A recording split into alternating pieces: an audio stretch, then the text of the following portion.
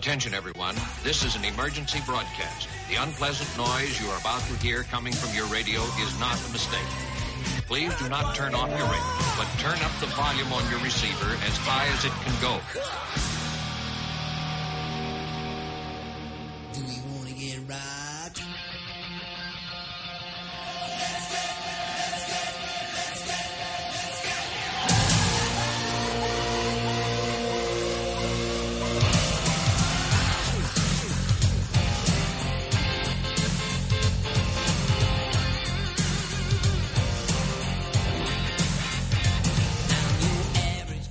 Well, welcome in everyone to Rock Out Loud. My name is Steve Glosson. Glad to be along with you on our rock podcast where we talk about all things rock, all things music, and we may make fun of some of your picks, but for you, we'll make an exception. And we are just happy to be here and back together once again for another episode, just rocking out. It's a chance for my good friend Jimmy Mack to get in touch with me and tell me, hey, why aren't we getting the let out? But that's not what we do here on this particular episode. On this episode, it's all about the music that we both love. And in this instance, hopefully, it'll be a way for you to discover an album you may have missed out on back in the 90s when we were all covered in grunge. We'll talk about that and more. But to do that, we got to bring in the rockin'est chick in the land up on the shore. Her internet problems have been worked out, and we are together once again, ladies and gentlemen, Kristin in Jersey. Did I lose? Hey, everybody. Oh, there she is. All right. I was like, did I lose Kristin in Jersey? It's so, like, my headphones are being weird. Give me a minute. No. Okay. Her headphones are being weird. All right, we're good. Okay. Like, I don't know what's happening, but we're good. I mean, it's in the theme with tonight, right? Right. Well, yeah, my gear is strewn between 2 or 3 places, and we tried to do this a couple of weeks back, 3 weeks ago. Yeah. And your internet was on the blink, and then I was in and out of town, and here we are. And wife's birthday, and now here we are. So, welcome. Finally getting to it. But you know what? Sometimes, good things come to those who wait, and sometimes the things you have to wait for are sometimes the best. Yeah. So. Well, look, I am absolutely excited about this particular show because of the topic, and there's no sense in burying the lead. One of the things we talk about so often on this show is the fact that the 90s really bum us out. Yes. I mean, I think we did a whole show about it. Yeah. And one of the reasons is because all of the great music from the 80s, it's interesting because really the 90s and people from my generation in the 90s, for whatever reason, by and large, seem to kick back against the decade of excess that was the 90s or the 80s. And I guess what you had, I need to be careful how I say this. I don't want to make anybody too mad, but really you had a bunch of spoiled brats come out of the 80s into the 90s and be like, I'm just not happy.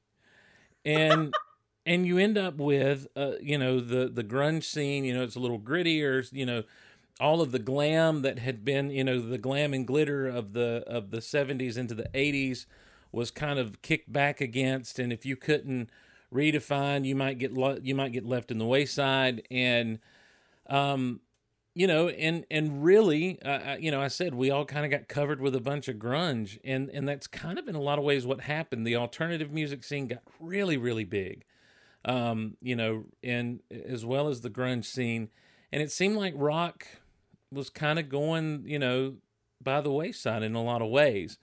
But in the midst of that, there were people that were still putting out music. And in this case, one of our favorites, Leppard, was still putting out the music. Yep, they were still trudging along. I mean, they knew, me and Steve were talking a little bit about this off air, but they knew 100% that this record was not going to be successful. It wasn't going to be played on the radio. The working title was Commercial Suicide. I think that kind of says everything you need to know about the music period, or that time for music with the bands that we loved. Nothing was going to happen for them. As far as I knew at this point, and we're talking about Slang, which was released smack dab in the middle of the decade, pretty much in '96, May of 1996. as far as I knew in my life, Def Leppard had come and gone, and Adrenalize was the last offering they had to give. You know, the last thing it was cool to rock out to was Let's Get Rocked. They had a couple of other. They had a ballad on that album. Was that Have You Ever Needed Someone So Bad? Was that on that? It was. Yeah. And, you know, so that was still cool, you know, early 90s, but you were still kind of in that late 80s glow. But by the time you hit 93, 94, and, you know, Nirvana comes on the scene, and Pearl Jam, and all of these other people that were, I mean, in all fairness, kind of changed the face of rock. You know, rock moved from Los Angeles to Seattle, basically, in a lot of ways. And so in the midst of that, in 96, Slang gets released. And as I said, it wasn't on my radar at all. But I realized, Kristin, that there wasn't a lot that was on my radar in 1996. Because I want to just go, I've pulled up the Billboard Top 100. From the week of May 14th, 1996. And I'm perusing. I'm not going to go through, of course, all 100 and name them. But I'm kind of perusing from 100 on up, and isn't like "Always Be My Baby" like the second top song or something? Yes, yeah, that's where we're at. Right, it's Mariah Carey's "Always Be My Baby." But I'm seeing Peaches is down from President's United States. It's down 11 from the week prior at 76.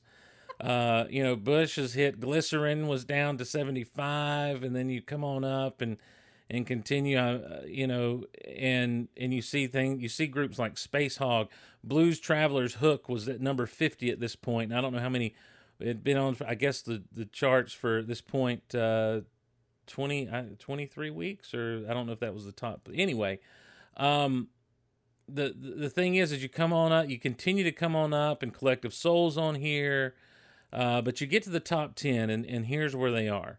Here's what we got. Number 11. On the way up the charts this week, I stopped because this is one, "Follow You Down" from the Gin Blossoms. Mm-hmm. You know, and that would be a hit. R. Kelly, number 10 with "Down Low." Nobody has to know. Never heard it, but with me, everything that's come out about him lately, that title, interesting. Right. Number 9, "Count on Me" from Whitney Houston and CeCe Winans, from the "Waiting to Exhale" soundtrack. Never heard of it. Now, number 8 is one that I had heard of, and it's "Give Me One Reason to Stay Here" from Tracy Chapman. And I feel like I've heard that song. Yeah, but... "Give me one reason to stay here." It's very just bluesy. Yep. Yeah. Yes. And I'll turn right back around. And that's on the way up the charts. At number 7 was Coolio, 1, 2, 3, 4, parentheses, "Something New," close parentheses. So...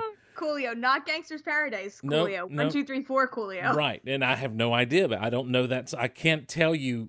The only song so far in the top 10 that I've seen is number 8. "Give Me One Reason."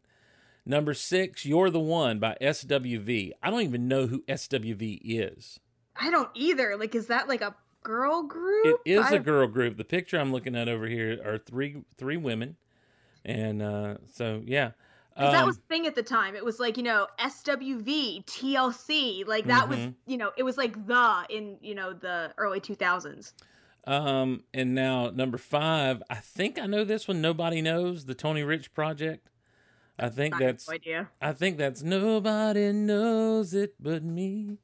But I'm not sure. I can't be sure. Number 4, here we go. Top 5. Number 4 is "Ironic" by Alanis. Don't you think? Mm-hmm.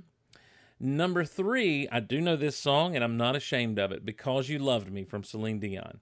Absolutely. Yeah. Total classic. And then the aforementioned "Always Be My Baby." This was the first week at number 2 for Mariah Carey with this song. It had previously been, it was down from number 1 the week prior. Okay. And the number 1 song the week that Def Leppard's "Slang" was released, the number 1 song on the Hot 100, is "The Crossroads" from Bone Thugs and Harmony. I've never even heard that song in my life, I don't think. I remember the CD distinctly. The look of the CD. Serious? Yeah, I remember because I had friends that had it in their cars, but I couldn't tell you what it sounded like or what it was. I was out of the hip hop rap scene at that point in my life because to me it wasn't fun anymore. It had gotten too real. And so, it was no more. I love that you were in a rap. Oh man, you're talking about Fresh Prince and MC Hammer, and you're talking about the original Sugar Hill Gang. You ever been to someone's house and the food just ain't no good?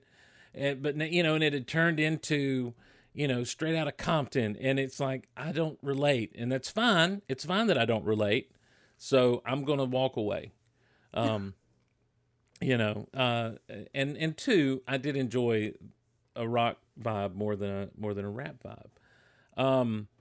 But as far as the number one song, rock song around this time, because I can't get the top 100 rock from Billboard because you have to have a subscription.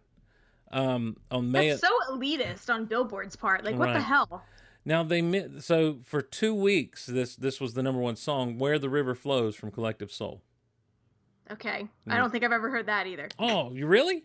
I don't think so. Now, I'll tell you this. We've never talked Collective Soul, really. No. I'm not anti-Collective Soul.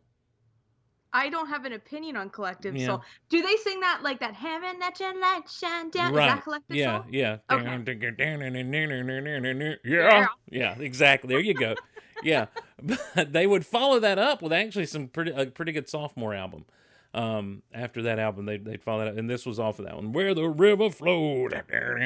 But it was that, but they did sing that way, "Where the river flows."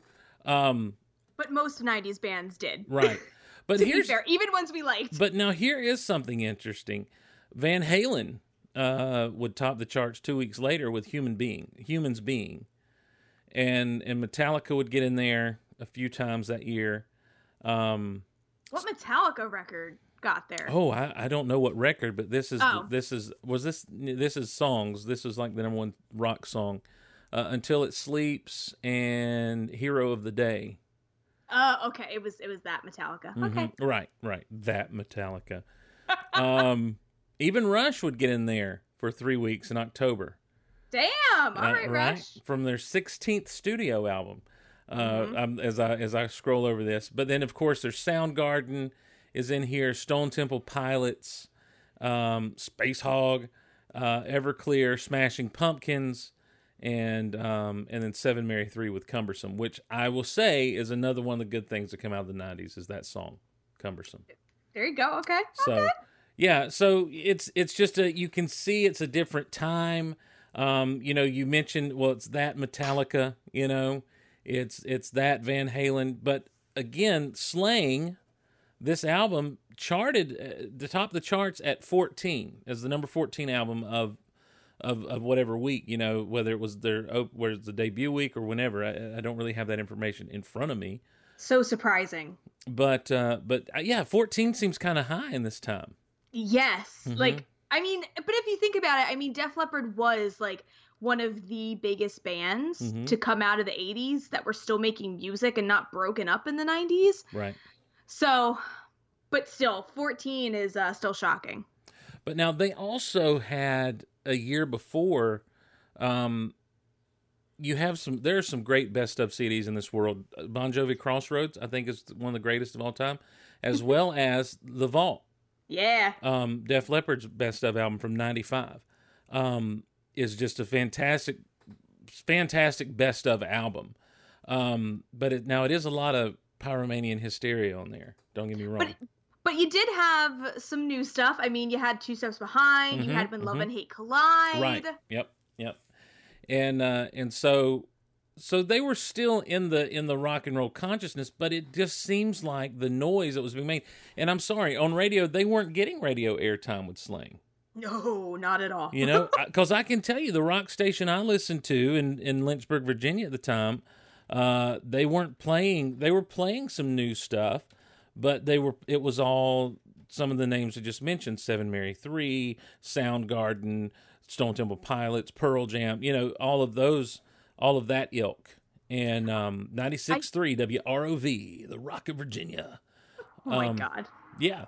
I feel like rock radio does that though. Like it's like if you've been a band for like 15 years, it's like, okay, we can't really play your new music, but also we really don't want to play your old music because like it's over kind of vibe. Like Right. rock radio is so political now. I hate it. But it's been that way for a while. Exactly. You know, and it's just, and well, and now especially with the way radio is done, and we don't want to get off. We want to get to the music soon, I know, but especially with the way music is done now, radio is done now, I should say, is you have just it's very watered down corporate pencil pushing. You know what's hot right now. Let's just throw it out there and play it in heavy rotation for 2 hours. You may hear the same song 3 times from a DJ who is not local. They're in a studio somewhere out in Dallas, and it's pre-recorded satellite feed that's piped up to you, and you might have some local drops come in here and there, but there are very few stations anymore that are local DJs live in studio. You know, the request lines are open. You know, the kind of like what made radio so good. You know, even once TV came along, you know, radio was still really special, and radio still has kind of a special romance to it that if you have local talent and you're doing your own programming, it is harder, it is more expensive in some ways, but man, you also end up with just something that more people are going to gravitate to. 100%. I mean, the main rock station out of Philadelphia, WMMR, they have like prided themselves on that. Like they have a live DJ on air 24 hours a day, 7 days a week. Like that is their thing and they're proud of it. And I mean, even like you talk about the magic of radio, right? I mean, think about it. You could hear, like, let's use Def Leppard, for example. You could hear Pour Some Sugar on Me 500,000 times. But if you're in the car and you're listening to a radio station and you're driving along and Pour Some Sugar on Me comes on, you're going to be like, oh yeah. And you're going to crank it up. Like there's something Right. special about it. Yes. It's something when they play quote unquote your song. Yep. You know, on the station you're listening to, it just brings an air of excitement that's like, yes, they're playing this, you know, because there's almost an anticipation of what's next, you know, and you don't even really get that with even satellite radio, you know, as well done as some of the satellite radio stations on XM are, you know, you still get that whole very prepackaged. You know, there's no, the magic's just gone. It's very much cleaned up and squeaky, you know, and you're just kind of like, okay, this is cool. This is good to ride down the road to, but there is something that's not there about like local radio. I remember when I was a young kid, like 10, 11 years old, I loved what we called oldies music back then. I realize now that the music of the 80s is as old or older. Is older in some instances than the music of the oldies, you know, the 50s and 60s that I was listening to as a kid, you know, 10-year-old kid, 11-year-old kid in the 80s. There was an oldie station in a town about 30 minutes away from us, and this is rural South Georgia. You know, our local station was a country music station, and every little town down there has a little radio station. You know, so they can do their Friday night football games is really what it comes down to. Okay, But, makes sense. But so there's a station about 30 minutes away from us. It played oldies, and there was a DJ that was, his name was, he called himself Big Bob. And man, you just thought Big Bob was just the coolest, just the best personality in the world. And then you saw him and you're like, what a slob. But it was still the magic of some dude sitting there. And I remember there was one morning I had to be up super early for some kind of club event or something. And so I called in and requested Big Bob play a song on a Saturday morning. And he's like, this is for you, Steve. Get your butt out of bed. And I'm like, this is the coolest thing ever that's happened in my life. You know, not realizing just what a lame station that would be over there, you know, if you went and actually saw it in person. And so with the advent of the 90s and everything, you get into, you're getting more and more into the cleaned up, prepackaged kind of stuff. And what had hit was all the grunge, the metal of the 80s had fallen out of favor. And so an album like this, unless you were just a big fan, probably did fall under the radar. Yep, it's true. I mean, even if you think about it, right? Like they called it shoegazing, right? So it's like, oh yeah, you go to the show, you stare at your shoes. Like even guitar solos were like not a thing that people love to put in songs. Like, and then you had what came out of England and like stuff like Oasis and Blur and stuff, and that was more almost in like the 80s vein in terms of like we're gonna have big choruses, big guitar hooks.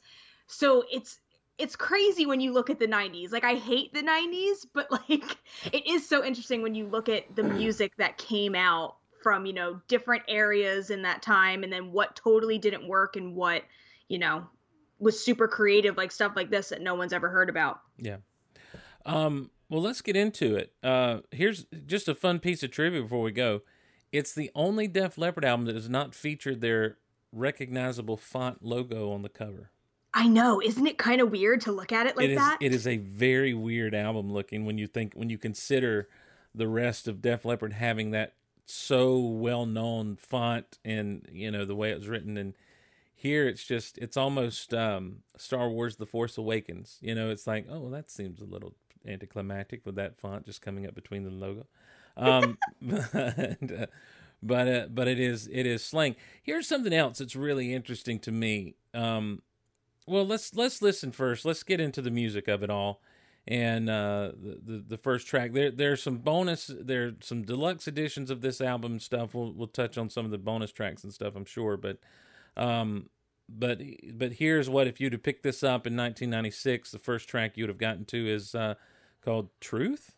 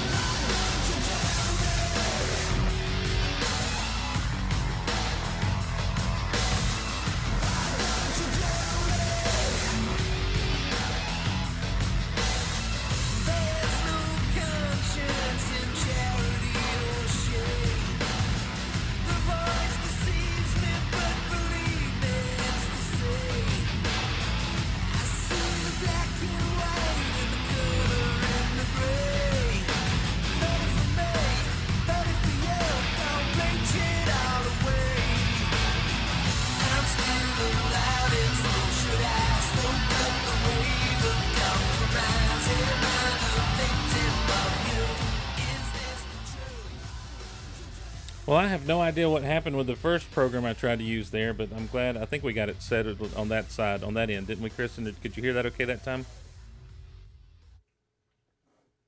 Kristin? You know what's so weird? What's that? After every time you play music, Mm-hmm. I have the same headphone issue where like I can't hear you for like 30 seconds after the music stops. Oh, okay. Well, that's a Skype deal. Good old Skype. I also can't hear the music when you're playing it either. So Are you serious? Oh, yeah. No. I'm so. Oh, well, that's no fun. I'm listening on my Mixler app. It's okay. Okay. Well, but still, I don't want that to be the case. Huh. We got to make some changes up in here. So, I'll work on that while we continue to talk. This first track though is very electronic sounding. It's not. I mean, it's a different sound for these guys than what we'd heard in the prior really 3 studio albums that they put out. 100%. I feel like this is kind of like their answer to grunge. Like this is kind of the grungiest quote unquote song on the record, I think. Mm-hmm. Like it has that really like chuggy, thick guitar. It has like those like they're still Def Leppard backing vocals, but they're also not at the same time. Mm-hmm, mm-hmm. And I mean, we've talked a lot about Def Leppard too, with like or I guess I could say we have not talked that much about Def Leppard in terms of their lyrical prowess. This is the record that they were like, screw it, we're going to focus on the meaning of the songs and what we're saying in the songs, which I appreciate. Right. So with the I'm trying to pull up some lyrics here because unfortunately I don't have them put up in front of me just yet. I just love like the "Would I kiss your feet of clay? Right. I'm still alive, and so should I soak up the wave of compromise. Am I the victim of youth? Is this the truth?" Yeah. I mean, is this album the victim of youth? Because the youth definitely wasn't loving it. Well, I'm looking again. I actually did a little research, which causes me to be more verbose than I should be. I love that you say "actually." I love that you start like I actually did some research. Well, usually I let you do it. But he says, this is Vivian Campbell, who was the guitarist at the time with him, or this was his first album with him as guitarist. Yep. He said, "We knew we couldn't make a typical Def Leppard album in the mid '90s. Grunge was very much happening, and our stuff was anathema at the time. And so, it's the idea they recognized what was going on." And one of the things that I dig here is that this does, and I had this problem with some of the stuff I was listening to at the time because I was into a lot of, being at a Christian college where they played Christian music all the time, and some of the Christian rock that I'd been into, there was a bunch of changes being made. Like, that's one of the big criticisms I have of Christian music sometimes is they try to chase what is cool, everywhere else and just try to mimic that rather than like be an artist, just do your own thing. And if people dig it, they dig it. If they don't, they don't, but you have talents and you have abilities, use that. But there was a lot of this style of, a lot of that style being mimicked. The alternative, the grunge was all being mimicked in the music I was most familiar with at the time. And I was getting tired of it. I was really tired of it. But this is interesting. To me, it's an interesting way to start off because there is a very electronic, what it almost sounds like. And I don't want to get too, I don't want to be overly critical or I don't want to get out over my skis and make you mad. But this has a very 9 Inch Nails sound to it to me. Yeah, I can see that for sure. Yeah, and so it's just it's definitely a sign that they recognize. I don't think it's so much they were trying to change with the times, but they recognized the times they were in. Yeah. And I think, like I said, it's kind of like, all right, well, this is what we're in. So how does Def Leppard sound with all of this? Because you also have to remember too, Slang came out when computers and technology started to like rear its head within the music world. Yeah. So it's like you could literally do all this stuff on a computer. You didn't have to be in this room with like, hundreds and thousands of dollars of equipment. So that's also playing a role in this too, where it's like, all right, well, what can we do on this record? Like there's a lot of experimentation on here and it shows, and I love it. Mm-hmm. Well, let's get into the next track. It's Turn to Dust. And Kristin won't be able to hear it, but it's coming through at least on the recording.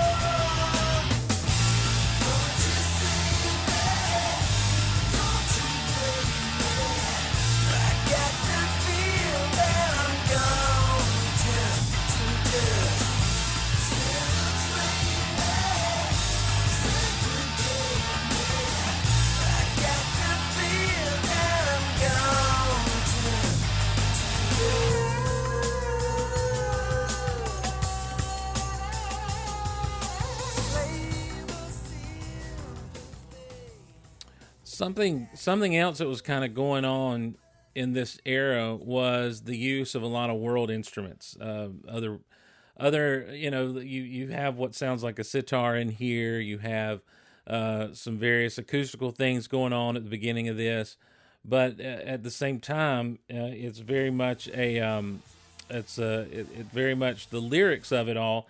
The lyrics of this song are very much almost a recognition of mortality.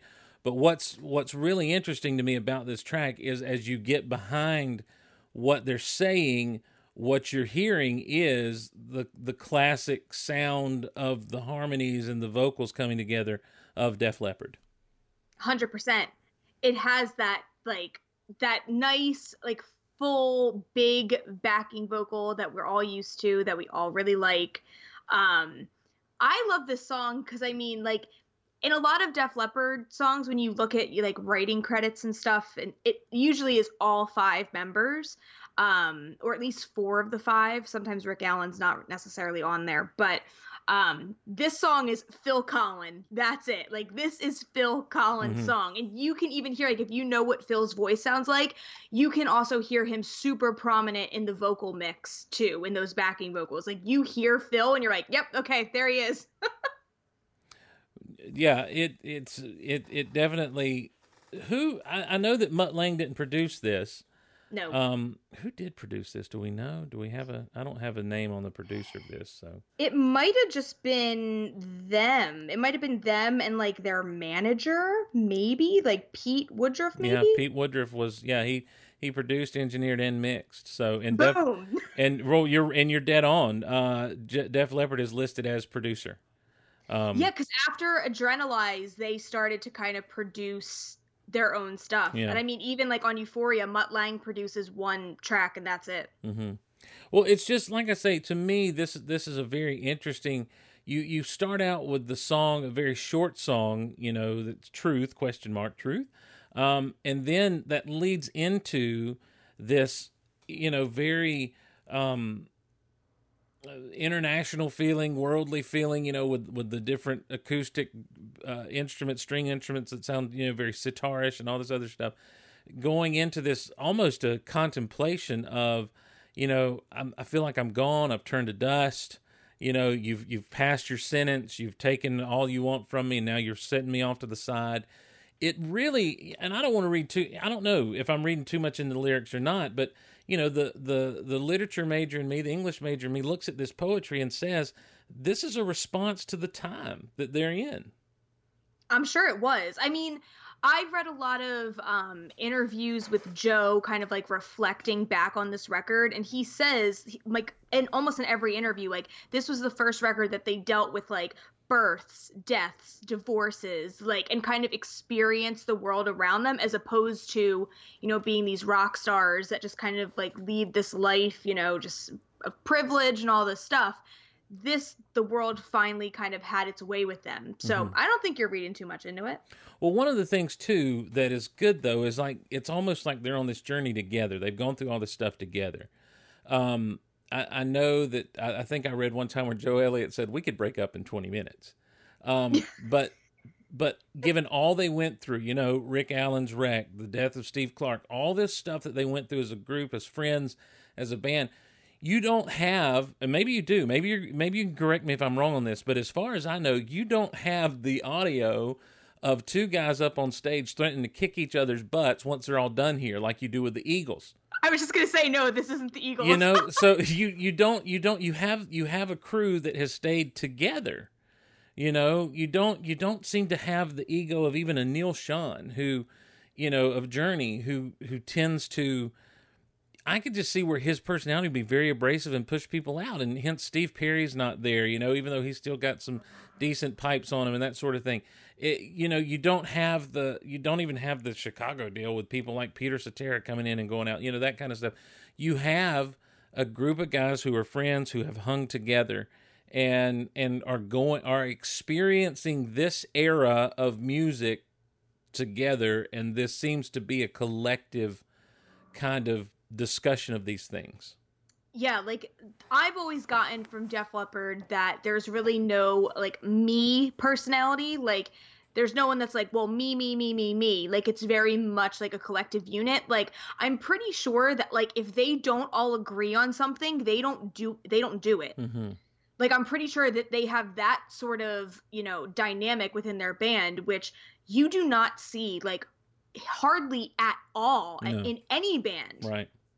I mean, yeah, you're exactly right. I mean, even when you get to you get to some of the greats out there, there's still, I don't know, like there's very few groups that have stood the test of time. I mean, not even the Beatles stuck together. Not that they were mad at each other necessarily, but it's like, dang, they're all the greatest group of all time, that sort of thing. So, yep. So anyhow, but now here's the thing, Kristin. This album is an interesting one for me because on this album, this next song is one that back in the days of late night big honkin', Friday night shows, with Kristin would be in the chat, like she's like, you got to play Slang by Def Leppard. And so I have no chill. So when I hear this next song, the title track of the album, Slang, I'm immediately taken to those days of the big honkin' show. I love it. That era where Rock Out Loud was born, basically, and and a friendship was born. And so cue the documentary beginning. That's right. Cue the behind the music. All right, this is Slang.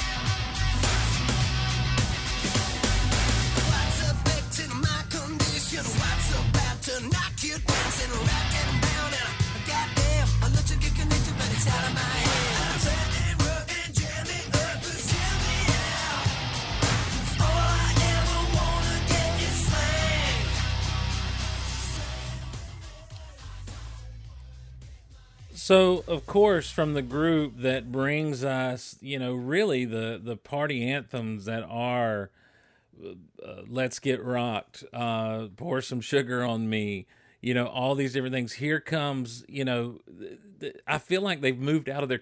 In two songs, they're like, all right, we're done with the contemplating, Slang with me. Yes. They find in this really... it is a different sound for them. It is, you very percussion driven. He's almost rapping rather than singing, but it's very much like, well, here's the Def Leppard from those arena shows.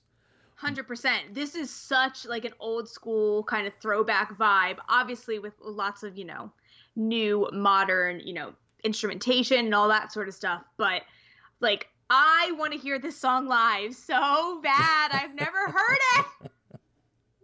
Like, it's just so much fun. And also, I mean, how, like, speaking from, the gal perspective here, like, how can you not love a song that has a lyric like, it's my obsession to be your addiction. It's my addiction to be your obsession. Love it. Mi pasión, mi obsesión, quiero que esteveres conmigo. There you go. Unos, dos, tres, cuatro, Slang with me.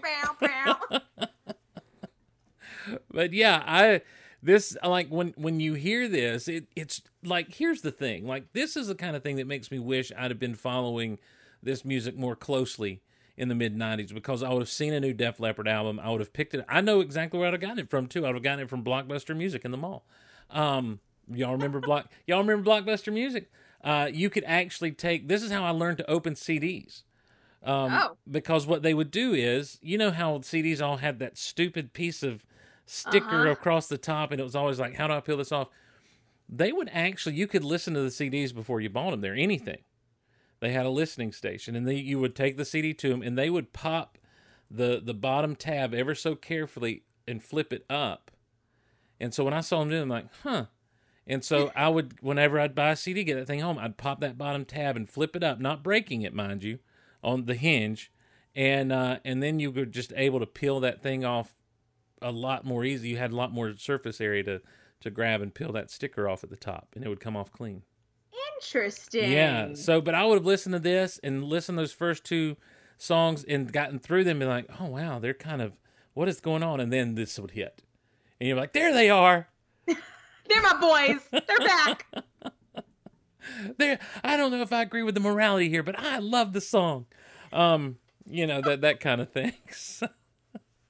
And I mean, we're going to talk about this, in other songs too, but like another, like a very bass heavy song as well. Like you have that great groove and bass. Mm-hmm. Oh, so nice. Cause I mean, that's not something that's necessarily featured a ton in pre-Slang records, but post-Slang, there's a lot of bass in those records. And can I say this, because I don't, maybe, again, it's one of those things where maybe I'm speaking out of school, I don't know, but I do feel like, given a fair shake with radio airtime, in 1996, you dropped the needle on Slang, I feel like it stacks up, and I think people would have been more prone to gravitate toward it than some of the other stuff that they were gravitating toward. I think it would have been right up there with what Collective Soul was putting out and what Metallica was putting out, and Van Halen especially, those groups, But I do think that given the proper shake that this would have had, I think, though, that because Def Leppard falls in a category that somehow Metallica and Van Halen, I don't know how Van Halen doesn't fall in the same category as Def Leppard with people. But I just feel like people immediately wrote them off as a gimmicky little band from the 80s. Yep. But I think if you would have dropped this out as if this would have gotten fair shake on radio, I think you would have seen this song climb the charts. I mean, it's certainly better than literally anything the Gin Blossoms ever put out. So I 100% agree with you there. It's like, okay, we're going to give you two records. We're not going to tell you who's on either. You tell me what the better song is. Like, Till I Hear It From You or Slang. Listen, exactly. Thank you so much, because I'm telling you, I give the 90s we give it such a hard time. But truly, truly, truly, for me, it's that end of 95 through, 2000 now. That it's just so... Until today. Right, until this very moment. And we'll see how tomorrow works out. But by and large, it was just this, I don't know, good Lord. Deep Blue something, Breakfast at Tiffany's. Come on. God. Got nothing on Slang. No. And or anything on this record. Hey, and as much as I love Friends, I'll be there for you. Nothing on Slang. No. And it's this thing of, I'm looking at it, I'm like, I just feel like, and I could be wrong, and there may be some record execs listening or some radio people from back in the day listening who will say, you know what, we did give this the fair shake and people didn't want it. Okay, fine. But please email in. If you are, email in. Yeah, because I just can't imagine. I can't imagine this not stacking up against even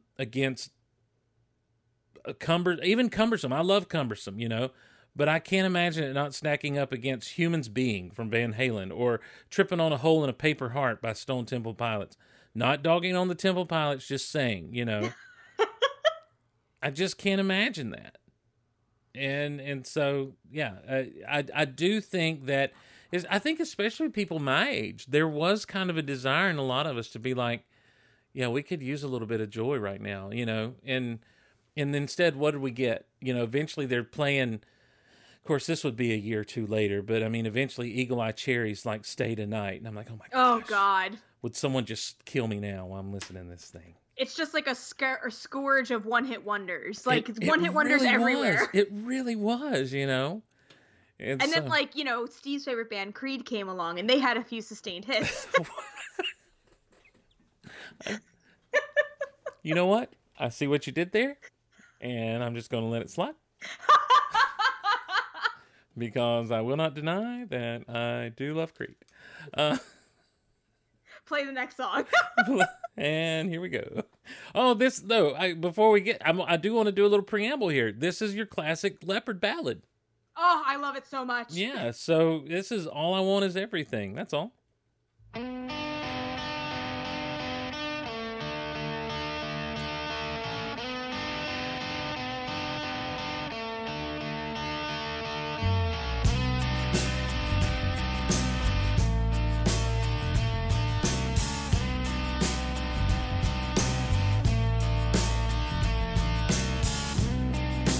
Don't know how to leave you,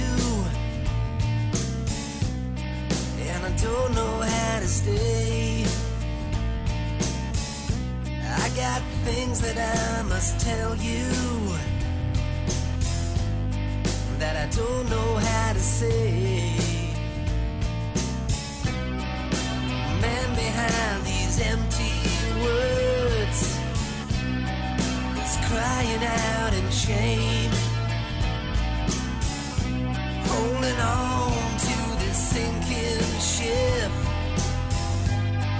when nothing else remains. All I want is everything. Am I asking too much?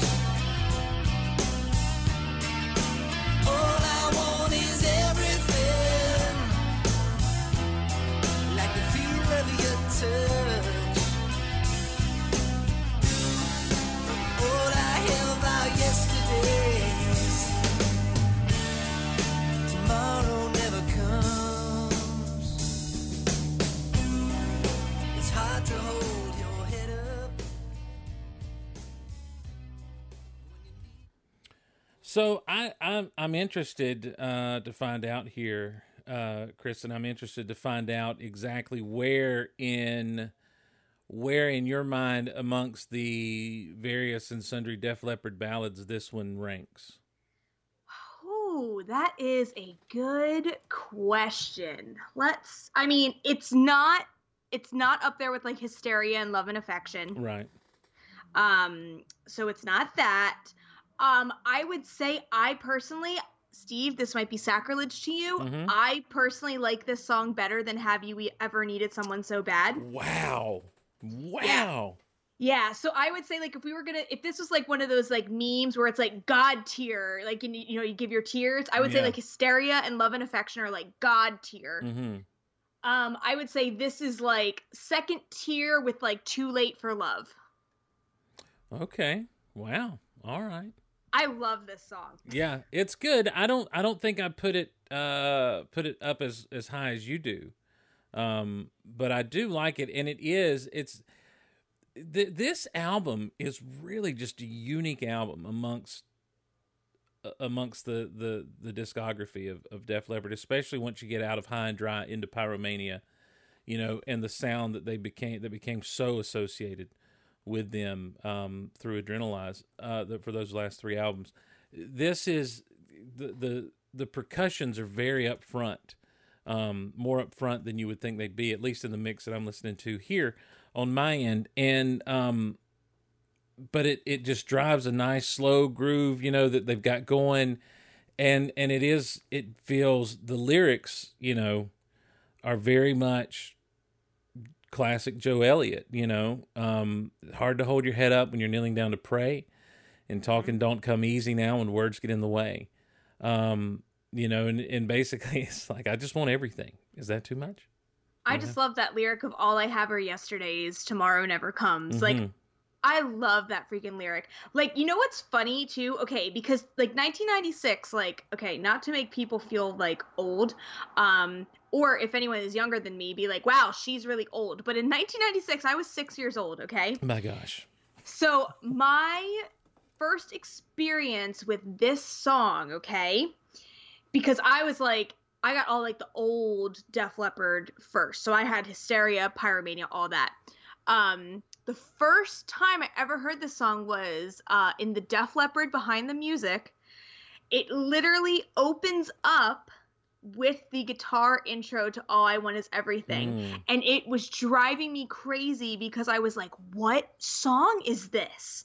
Like, this is not a song that I've heard before. And then when I got this record eventually, I was like, oh my God, this is the song. This is the song with that guitar part. So See? thank you, Behind the Music. Yeah. Those are fun moments. Those are like, that's one of the things I do dig about music discovery, or even like movie or television discovery. Like, there'll be this little snippet of something over here, and it'll always kind of nag you a little bit. And then that moment comes when you discover the fullness of it. And it's like, I've been chasing this dragon for, X amount of years, X amount of months, X amount of what, and that's so fun to associate that with, like, I saw the Behind the Music and I wanted to know what it was. Yep. I mean, like, kind of going off track a little bit here, but Steve, have you seen the movie Perks of Being a Wallflower? I have not. Okay, well, this isn't really a spoiler if you haven't seen it, but it's been out for years. But they're driving in a tunnel and they're listening to this song on the radio that they're obsessed with. It's David Bowie's Heroes. But this movie is set in, I believe, the 80s or 90s. I think 80s. And then, like, at the end of the movie, like, it comes back around and they call it the tunnel song. And the girl character goes, I found the tunnel song. And, like, she finally finds the song after years of, like, not knowing the name of it. So that's just my little aside. But it's like, yeah, like, it is that magical moment where you're like, I've been searching for this song for so long, and I finally found it. Oh, I mean, like, there's so many things like that. And I don't want to get off on this tangent, but, I mean, that's just like, even with, like, little TV shows, when I was a little kid and we'd go down to my grandmother's house and there'd be this weird station that she had from some other, because she lived across the state from us. And so her local TV was different than ours. And I just remember as a kid, I'm like, I remember seeing this show with these big gold robots and this big, it was Japanese. And that's all I remembered. I remember talking to a kid about it some years later. I'm like, did you ever see that? He's like, yeah, what was that? I'm like, I have no idea. And so then when I'm a grown up, someone says, oh, that was Space Giants. And that robot's name was Goldar. I'm like, that's exactly right. And like all the pieces kind of come together and cohorts. I'm like, that's great. Oh, and so it's those moments in life that are almost like make life worth living sometimes. But you know what I will say about kind of getting back to All I Want Is Everything? Please do, because I had no idea how to get back. I was like, yeah. I've dug myself a hole that I don't know how to get out of here. So, not my favorite ballad on the record. Really? Yeah. Okay. We'll get to it. We sure will. But not before we work it out. Oh!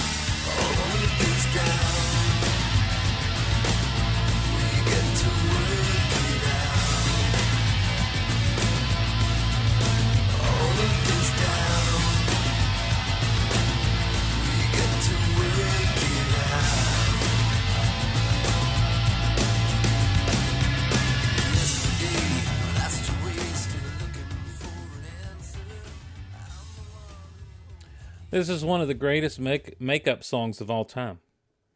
It's like the greatest makeup song. Well, we get to work it out after all this time. This is like I really like this idea that's being put out here. It's like, look, you take all this for granted. You don't seem to know where you belong, but it's fine because we have a little time and we get to work this out. We get to work it out.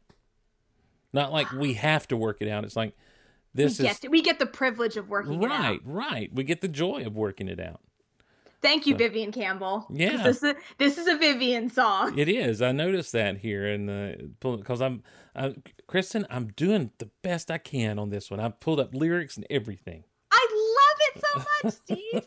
Can I just say, so when I was looking at, different stuff a few weeks ago when we were initially supposed to do this, I almost had like a panic attack because I was like, if you Google or if you go on YouTube and you type in like Def Leppard Work It Out, like the first video that comes up is a video I've literally never seen before. And it's like a live video. And I'm like, am I living in a Mandela effect? Is this a parallel universe? This is not the video that I know of Work It Out. Like I literally got my freaking, the Vault DVDs and like all that. I put it in. I was like, okay, I'm not in a parallel universe. Like the Matrix I didn't get into the Matrix here. This is the video I'm familiar with. Craziness. But I love it because there's a photo booth and all, like, it's very fun. Also, Joe Elliott has literally never looked better than in this music video. I'm just saying. He's got some good hair in the video. He does. And I mean, to quote, Wayne from Wayne's World, but, tweak it a little bit. He's a babe. He's a babe, yeah. He's a babe. I can't handle it. He's a total babe. Were you on the Def Leppard fan page YouTube? Is that what you got that from? Yeah. Yeah. I see that there. That's neat. I'm literally like, I have never seen this music video in my entire life, and it makes me feel like a bad fan. Well, is it Def Leppard or is it a Def Leppard tribute band doing like something, or is it just someone who's taken different footage and just edited it together? No, it's a Def Leppard video.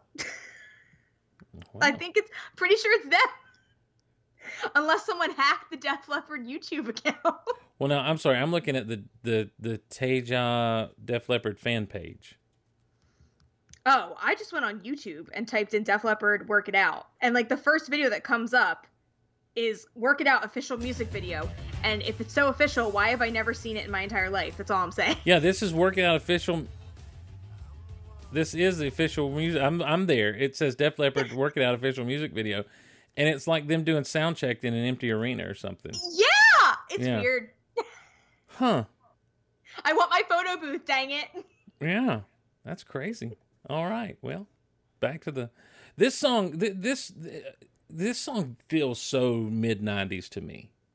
Does it? It's very mid-90s rock. There's the one thing I do notice, and especially as I've listened through it again and again, is that they really, I mean, when we did our listen through to the self-titled album a couple of years back, yep. Gosh, that's been over 4 years ago now, because I was still in Hazelhurst when that came out. There was so much about that album that's like, yes, this is Def Leppard, and it seemed like such a tribute to every sound that they had throughout the years. And from the early days through the big walls of sound, the Star Wars of rock albums and all this other stuff. And this very much to me is like you said, there was new technology to work with. There was new ways of mixing. There was new digital means of getting stuff laid down, tracks laid down and everything. But this does have a much more electrical vibe to it that was present in a lot of, industrial doesn't sound, it's not the right word, I guess, and I'm looking for, but it very electrical sound that a lot of music, rock music had at this time. But it's done very well, because it's almost like they're like, let's play with the new toys that we have. Yeah. And see what we can do. Here's how pros use this stuff, Let me show you how it's done, boys. But because they're not auto-tuning, or they're not doing any of those, they're not doing any tricks. They're just using the tools, if that makes sense. They're using it to how it's supposed to be used, right. Not to, mask anything. Right. But I find it interesting too. I know Carissa mentioned it in the chat that she didn't like Joe's voice on a previous song. I kind of enjoy on this album. I feel like we're almost hearing Joe sing in what his natural voice is. Yep. His vocals on Work It Out, it's very relaxed. Mm-hmm. He's not, stretching for notes or anything. it's very interesting. And like, to me, that's what makes it the most 90s, because like the vocals are just so stripped back and, you know, not, I want to say like an afterthought, but like they're obviously not, but like vocals are so at the forefront of every Def Leppard record before this. Yep. And here I feel like it's all about the music and the lyrics versus what it's sounding like vocally. It is. I agree with that 100%. And you know, we do see the glimpses, like we said in Truth to Dust. You do get a glimpse of those tight Def Leppard harmonies, and in them just kind of, you know, like, we're still here, don't you worry, but we're going to play a little differently this time. We're going to have some different types of fun on this album. And, you know, so Joe is not pushing, you know, the high notes, the what we'd come to deal, because it does seem a lot of these songs, even with something like Work It Out, as pounding as it is and as driving as it is, and it is a driving song, there's still a lot of introspection to it. You know, yes. Outside of Slang, we really have had a very introspective album. Yep, absolutely. It is not, like, this isn't, like I said kind of in the beginning, like, this isn't, you know, the party rock, like the anthemic record. Like, that's not what this is. And like an interview I was watching with Joe, he said, he was like, you know, some people think that this record's the greatest thing we ever did. Some people think it's absolute garbage. Like, this is one of those records that's extremely polarizing. Like, there's really not many people that fall in the middle on this record. And that's interesting, because I don't feel like, in it's all subjective, you know, like none of it is, it's all opinion based on reactions and reviews to these things. But I don't know that this is as big a departure from their sound as their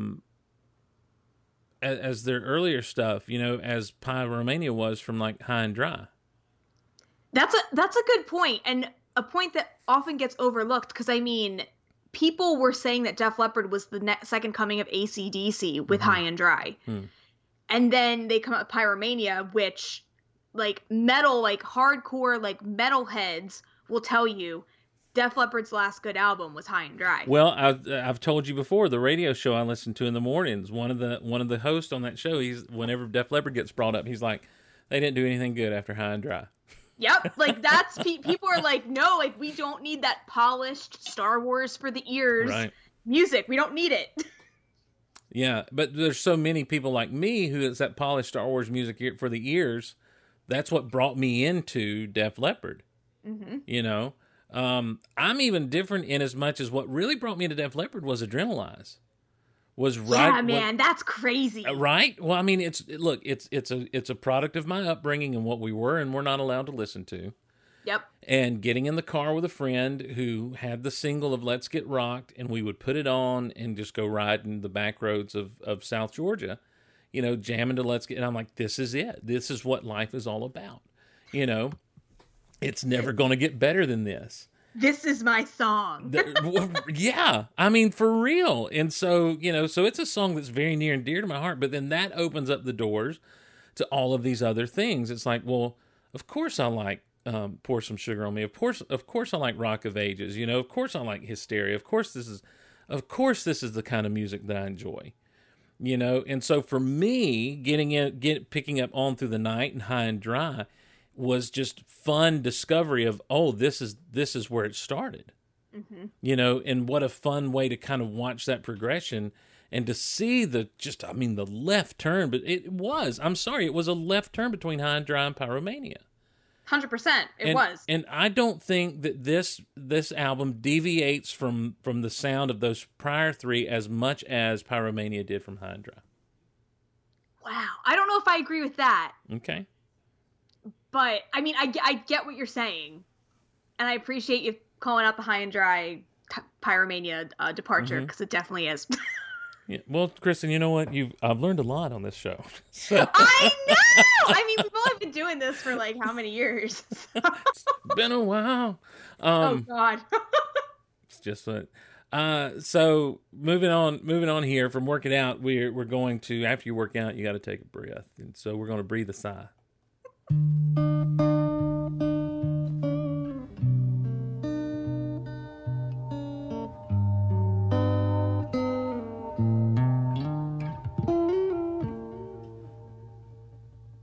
let me down slow and easy. 'Cause there ain't nothing I can do. I hope and pray my faith won't leave me. When it comes down to me and you,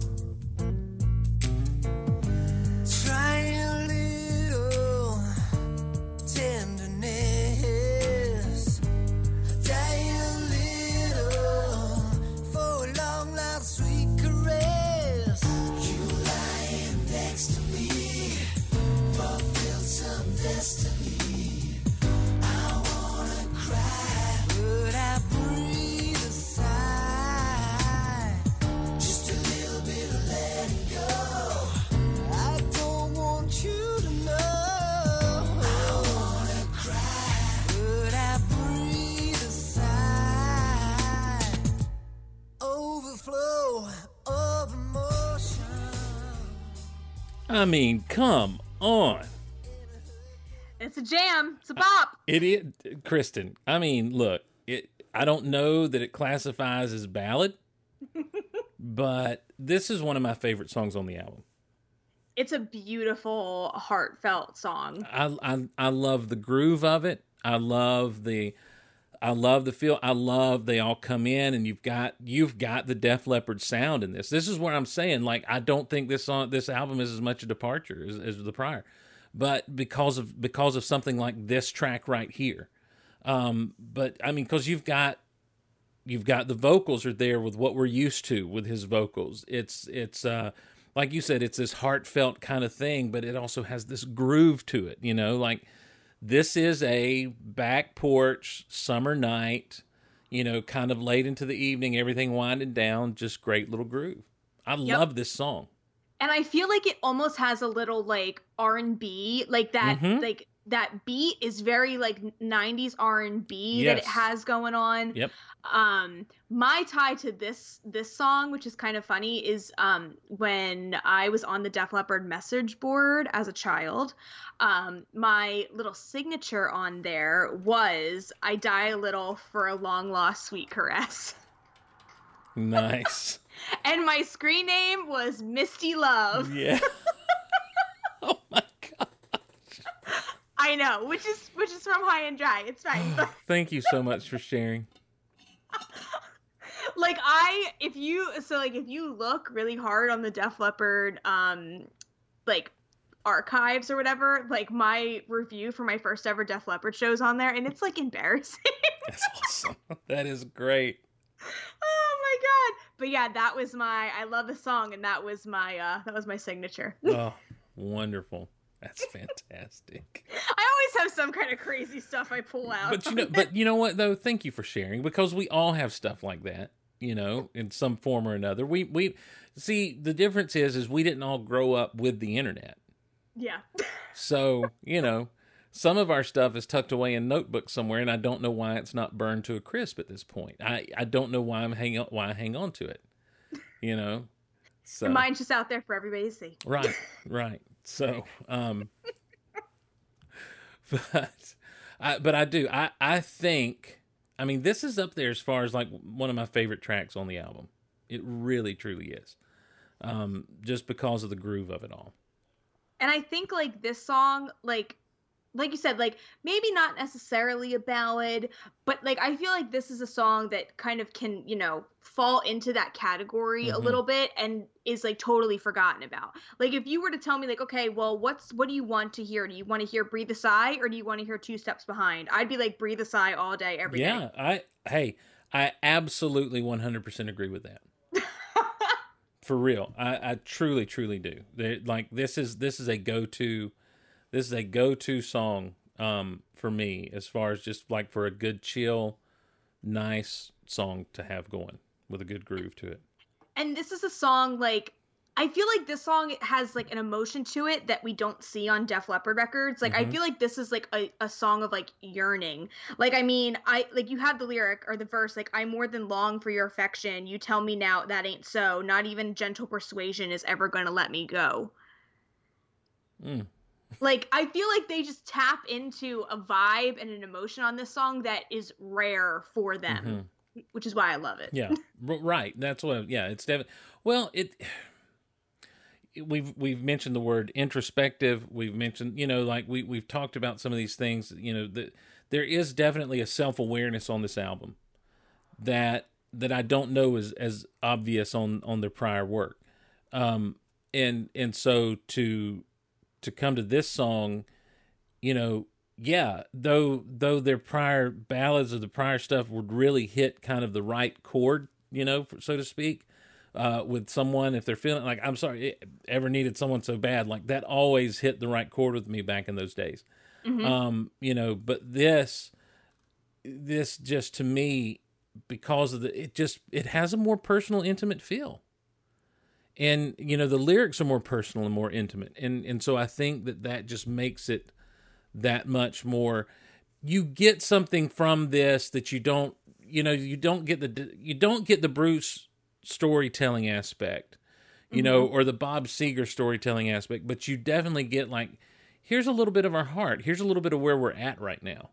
Yes. And I think that this is a perfect example of that. So, we'll move on to Deliver Me. Yeah. I'm tired of feeling hateful. I'm tired, I can't breathe. So tired, I would be grateful if you close the door when you leave. That's me, digging my heels in. That's me with the Holy Ghost. Excuse me, but I don't remember. Where were you when I needed you most? And I'm tired of the sky as you call in my eyes. And I wait for the flood. I swim in blood as I call her my name. And I'm begging disease. Takes the ice on your breath as you catch your death. I close my eyes, embrace and breathe. Deliver me. In you, the voice I breathe. Ladies and gentlemen, this is Def Leppard's grunge song. It is. It's definitely that vibe. I mean, it's just like it's. I mean, right down to like Kristin. These words are right up your alley. I'm tied to the sky as you claw my eyes and wait for the flood. I swim in blood. Yeah. I mean, Or should I say, yeah. yeah. Oh my God. Now, here's my question for you, Steve. Mm-hmm. So when you were doing your research, Yeah. do you know the little fun factoid about this song? I don't know any factoids about this song, unfortunately. I didn't do that deeper research, apparently. Okay, well, so on the Def Leppard deluxe version or Slang deluxe version, Joe breaks down like song by song. Like they all kind of do, but Joe like goes in depth on each song. This song, if you notice, like if you pull up the lyrics and you look at like the first three verses versus the end, like the last verses of the song, they're completely different. And the reason why is because Joe could not finish this song. Oh. So he literally gave the lyrics to Phil and said, "Can you do something with these?" And so Phil wrote the last like four verses of the song. If you listen to them, like the lyrical content is extremely different in both halves of the song. So we go from "I'm tied to the sky as you claw my eyes" to "Hey, you, the voice of reason, are you listening to me?" Yes. Yeah. Say goodbye because I don't need. I close my eyes, embrace the wave, abandon me, save the day that I won't see, deliver me. There you go. From embrace me, deliver me. He goes to abandon. Yeah. I didn't know that. I do see that they're both credited with the writing of this song. I'm interested. Here's the thing, and I don't know, and this is where I don't know enough about all the different album releases and everything. There is a lot of bonus content for this album. Yeah. There is. We'll hit the Move With Me Slowly later. It's a Japanese bonus track. But then you have like a limited edition bonus disc that's acoustic in Singapore that has Armageddon it, Two Steps Behind, From the Inside, Animal, When Love and Hate Collide, and Pour Some Sugar on Me. And then you have the 2014 deluxe edition, with some different stuff on there, B-sides and that sort of thing. Then you have one that's a second disc from the 2014 bonus deluxe edition that has like some rough mixes and some demo versions and stuff of some songs. And then you have the iTunes bonus tracks from 2014 with the same thing, and it's just like, oh my Lanta. Was it 2014 when they finally got their stuff out there on digital? I believe so, yes. And so did all of their albums get this kind of treatment? So here's the thing. So when you were mentioning that, I was going to say, like, honestly, I don't think that, I mean, at least in like the lexicon of bands that I really dig, right? Mm-hmm. So like, I don't think that there's another band in my wheelhouse that does these re-releases as well as Def Leppard does. Mm-hmm. Because like when they did the re-release of Hysteria and the Hysteria box set came out, like there was all kinds of like new rare stuff on that. Mm-hmm. But I mean, if you think about it too, like think about the kind of band Def Leppard is. They're not a band that, are going in the studio and 6 months later coming out with a record. Right. Like there's definitely a ton of stuff left on the cutting room floor from all of these records. So I love that they record all of it, or at very least like rough, like a rough mix. And like, speaking of rough mixes, like, let me tell you, I am still waiting so not patiently for the like super, super, super deep cut called Candy in Your Hands to make its way onto one of these releases, and it never has. So all I have is like this awful, like really like tinny recording that someone did for me. What is this you're talking about? So Candy in Your Hands is a song that Rick Savage sings. And like, I mean, I make no bones about it. Mm-hmm. That's my man. I love him so much. After John Bon Jovi, he was like my next love.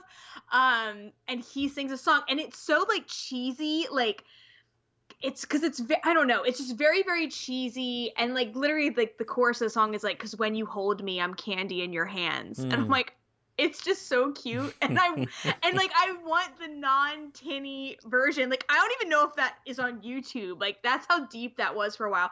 Like, I literally had to trade somebody I taped the internet. Yes. In the 90s. So I taped my copy of the Tour Managers video, which is another thing that no one's supposed to have, and definitely a 9-year-old should not be watching it. But I made a copy of that and gave it to someone so that they could send me a copy of Candy in Your Hands. Now, look, according to Sea of Love on YouTube, who has 6 subscribers. What I'm about to play, so fire up your Mixler since you can't hear through the stupid Skype. Yes! What I'm apparently about to play is a remastered version of the unreleased song Candy in Your Hands by Rick Savage of Def Leppard. This song was almost a B-side for their album Euphoria, but was never officially released. Now, Sea of Love wants you to know that Sea of Love does not own nor claim to and do not make any money from YouTube for this video. Enjoy. So here we go.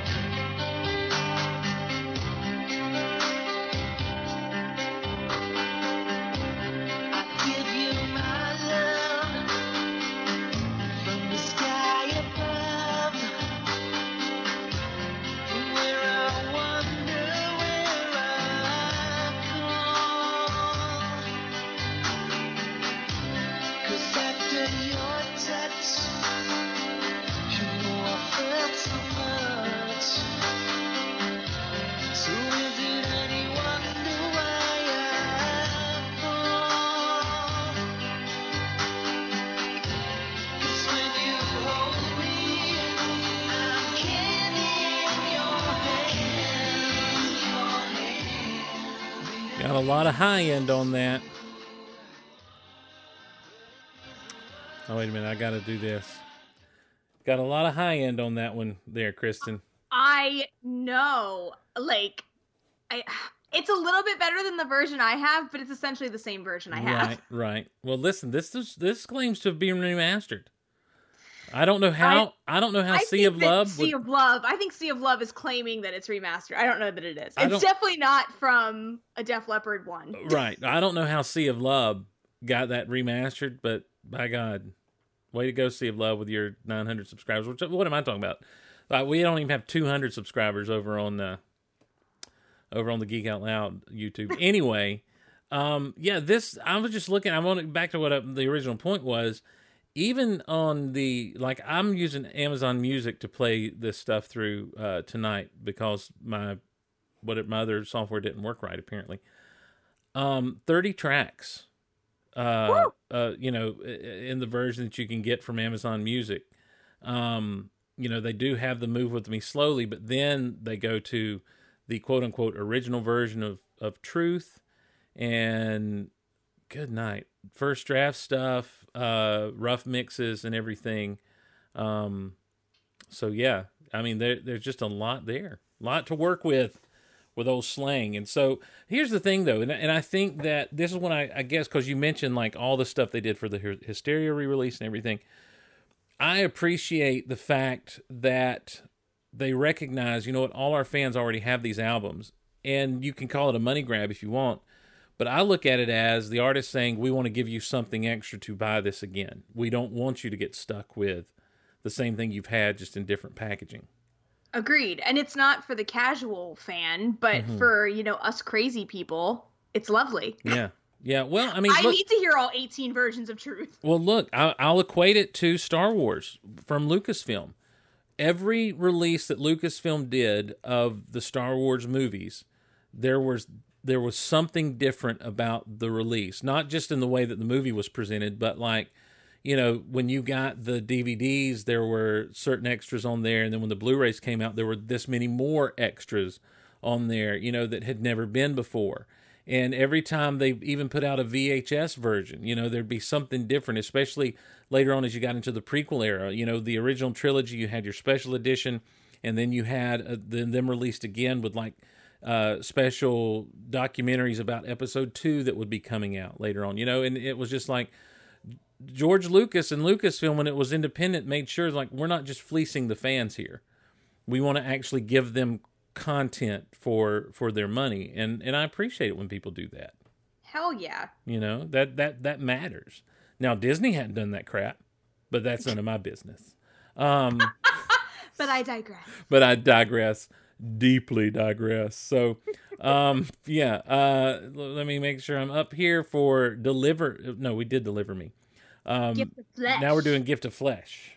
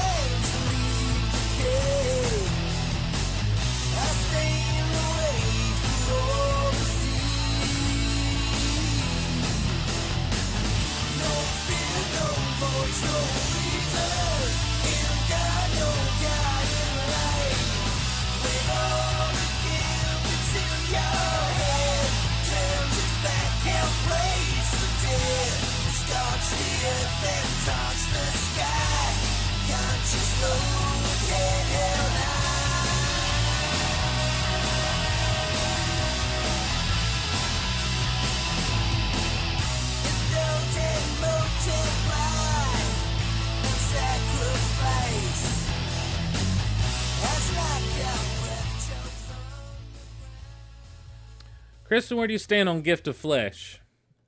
You know what it kind of reminds me of? Kind of reminds me a little bit of Run Riot from Hysteria. Mm-hmm. In that, like, you know, it's kind of like like the music is super, super like upbeat, fast, quick.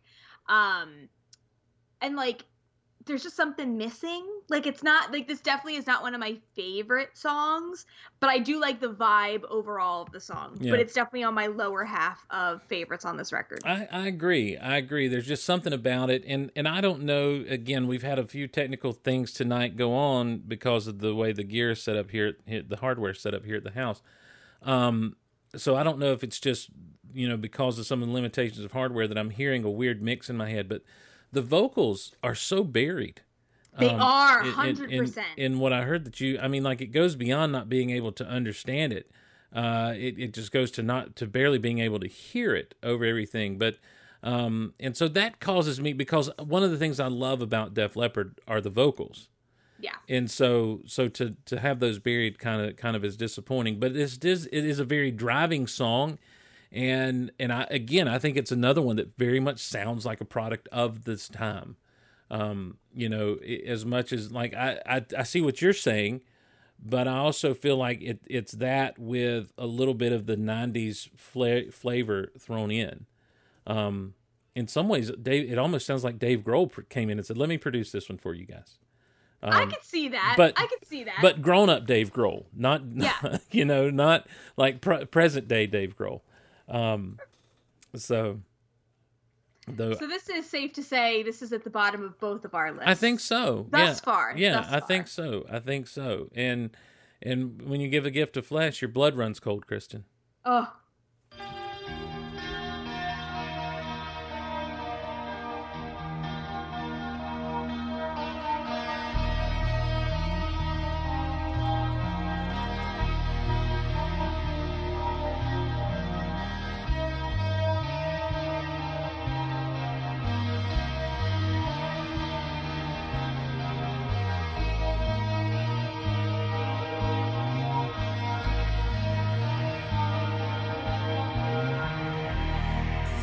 This line won't tell them trying to save the world. Have you ever tried to save yourself? Wide-eyed suicide drive remains a fake, as if you'd ever go and make that same mistake. Strung out as the night comes crawling, the halo of thorns is falling. Blood runs cold, I feel it in my bones, but you don't know the time is up. Blood runs cold.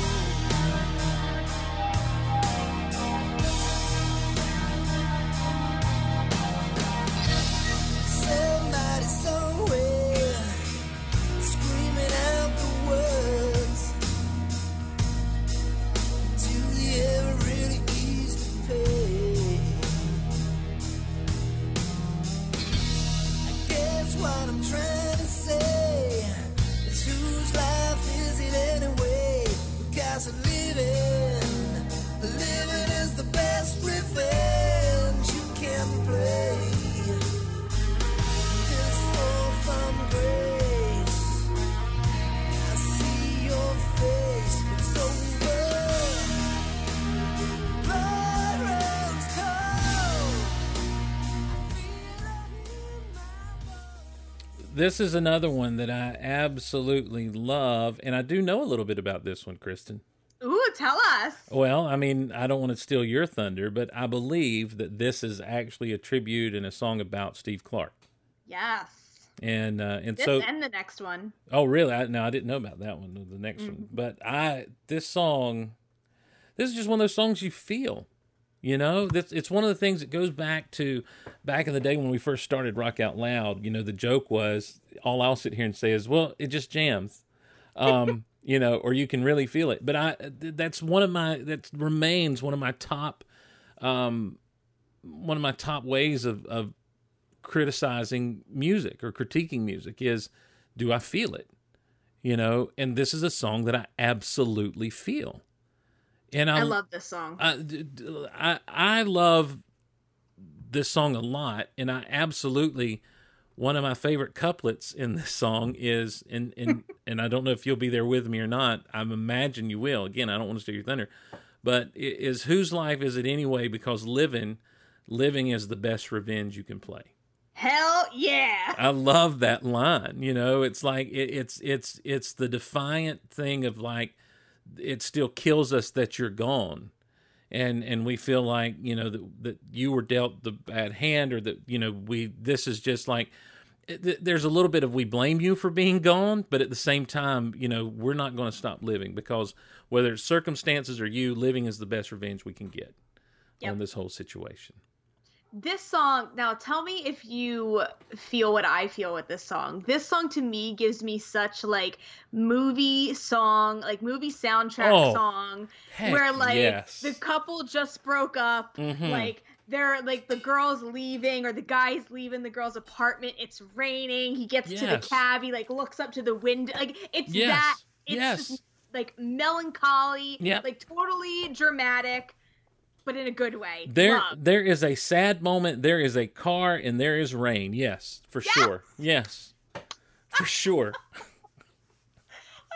Like literally, that's just what the song is. Like the music video, like that's what it needs to be. Is that the music video? I have no idea. I don't even know if the song has a music video. Let's see. Well, Kristin, I've never seen it if it does. Let's see what we got here. I'm opening up YouTube right now. And YouTube user Hutchblade, who has 197 subscribers, still more than Geek Out Loud. Oh, no, I'm sorry. He put scenes from The Crow set to Def Leppard, Blood Runs Cold. Oh, my God. Send that to me in the chat. I have to watch that later. I'm sure that's incredible. The entire Crow aesthetic is a car and rain. Exactly, yes. And lots of pleather, so... Well, I've sent you the remastered Candy in Your Hands, and I've sent you The Crow set to... bless you. Set to Blood Runs Cold. So, everyone, please check out Hutchblade's YouTube. Come on, Hutchblade. But yeah, dude, that's like totally the vibe of this song. And like, again, like introspective song. Again, a very vulnerable, like raw, emotional song. Yeah. Things we don't usually necessarily get from Def Leppard. So now, again, it's like if you're into that sort of stuff, you really dig this record. If you kind of just want, you know, good time party rock, this probably isn't the record for you. Euphoria is probably your 90s Def Leppard record.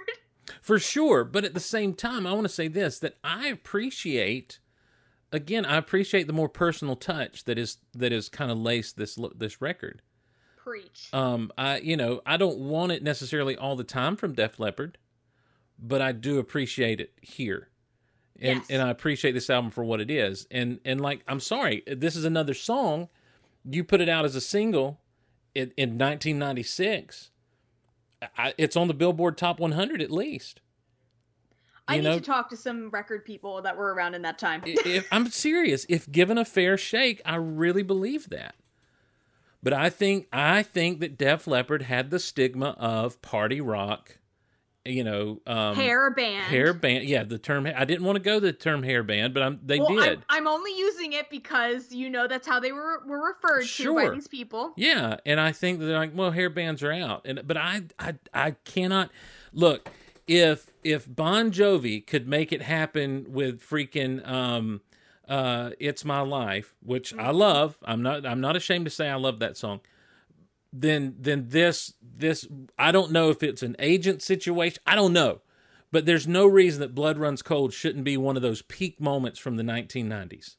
I agree, but here's the thing too with Bon Jovi. If we bring that up, so "It's My Life" was like if it wasn't 2000, it was 99. Like that's late right. 99. You're right. Because I was in McDonald's at the time. You're right. So that was 90. That was late 90. You're right. Yeah, like either super late 90s or like I said, early 2000s. So there was a nostalgia play that was there. Yeah, and I think like the Bon Jovi record to compare timeline wise would be These Days, which again, Yeah. very interesting record. Mm-hmm. Very interesting record, but extremely different from what Def Leppard did here. Definitely a bit more commercial than what Def Leppard did here. Right. Not so much of a quote unquote, departure from Keep the Faith. But who knows? Maybe we'll cover that on another one of these. That would be a good one, because you've got this. Okay, here you go. If you want to do, child, This Ain't a Love Song.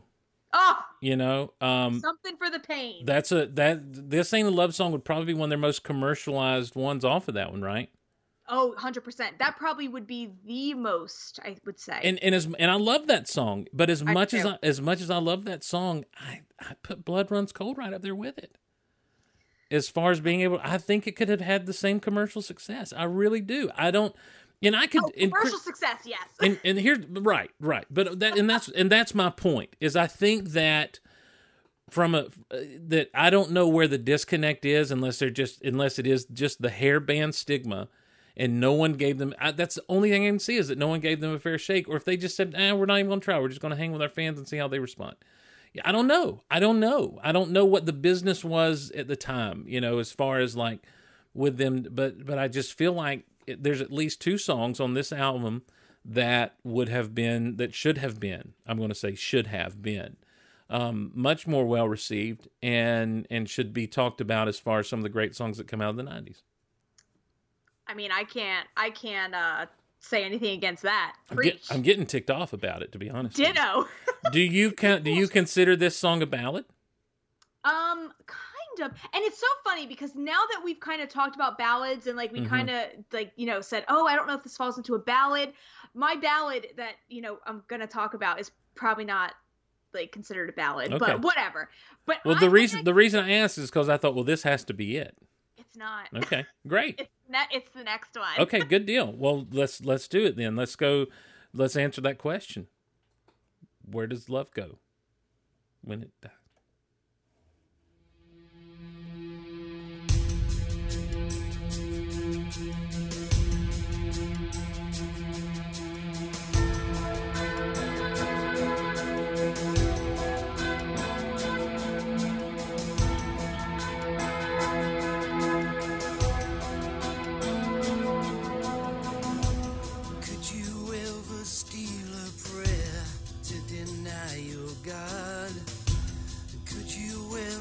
By your love and not count the cost. Could you ever take a life when all was lost? Or would it ever be enough? Could you bite the hand that feeds and then ask for more? Could you kiss the wound that bleeds, spit it on the floor? Could you open up your heart and then close the door? Or would it ever be enough? Every word you whisper, all the tears you hide, die for love when it's alive.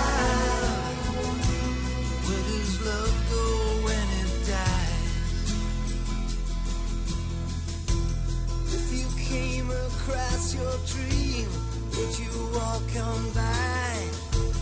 Hold a candle to the wind and just Yeah, this is a ballad.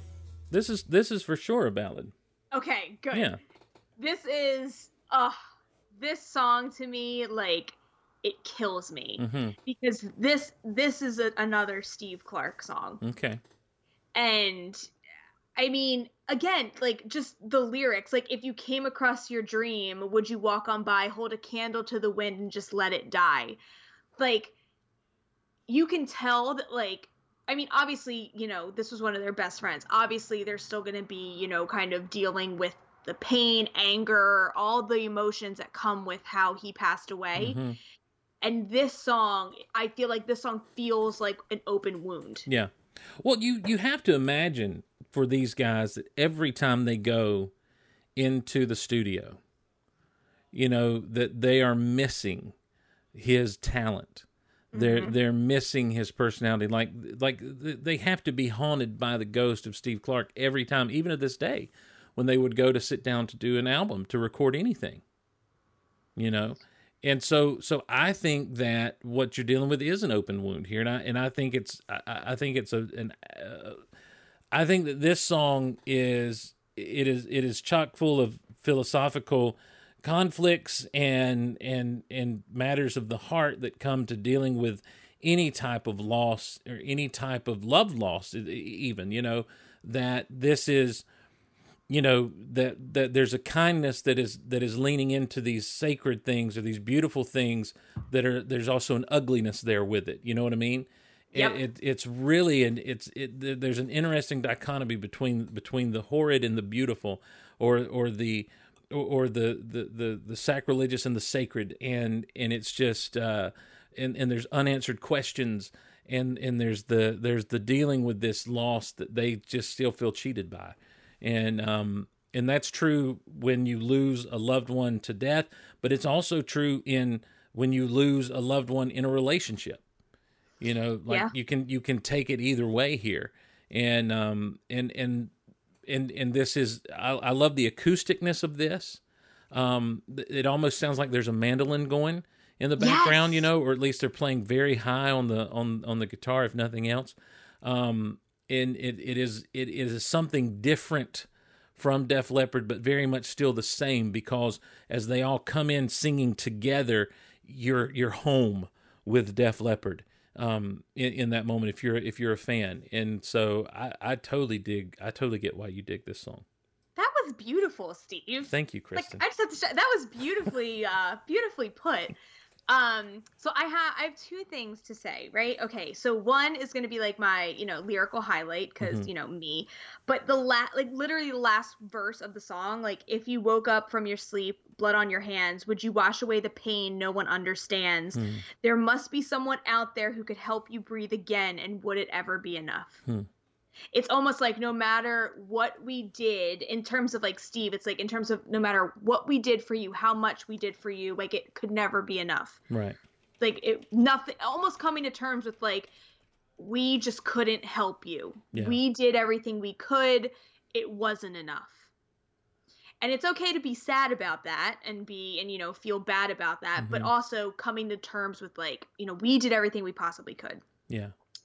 My second thing to add to this song is definitely not sentimental in any way. I almost got into a fight over this song. Oh my gosh, yes. Please tell me the story. So, I was outside a show waiting in line, as I do, and I was talking to some friends, and we were I don't even know how we got on the topic of Slang by Def Leppard, but we're talking about Def Leppard, we're talking about Slang.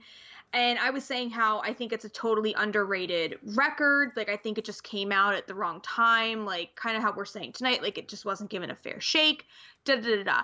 And then my one friend asked me, he was like, what's your favorite song on the record? And I said, honestly, I think Where Does Love Go When It Dies is one of the best songs they've ever written. Lyrically, it might be one of the best songs they've ever written. And literally, this person, who I don't know, never talked to. So this is a stranger in line at a show somewhere. Yes. Turns around and says, well, you must have the worst taste in music on planet Earth. And I was like, up. What? Yeah, I was like, excuse me? And she was like, if you think Where Does Love Go When It Dies is like a decent song, I don't even know how you could possibly have any taste in music. And I was like, I'm sorry, I don't recall asking you or asking for your opinion. And she's like, well, you all are talking loud enough. And it was like a group of 10 of us. Right. So I'm like, yeah, but also you don't have to listen to it.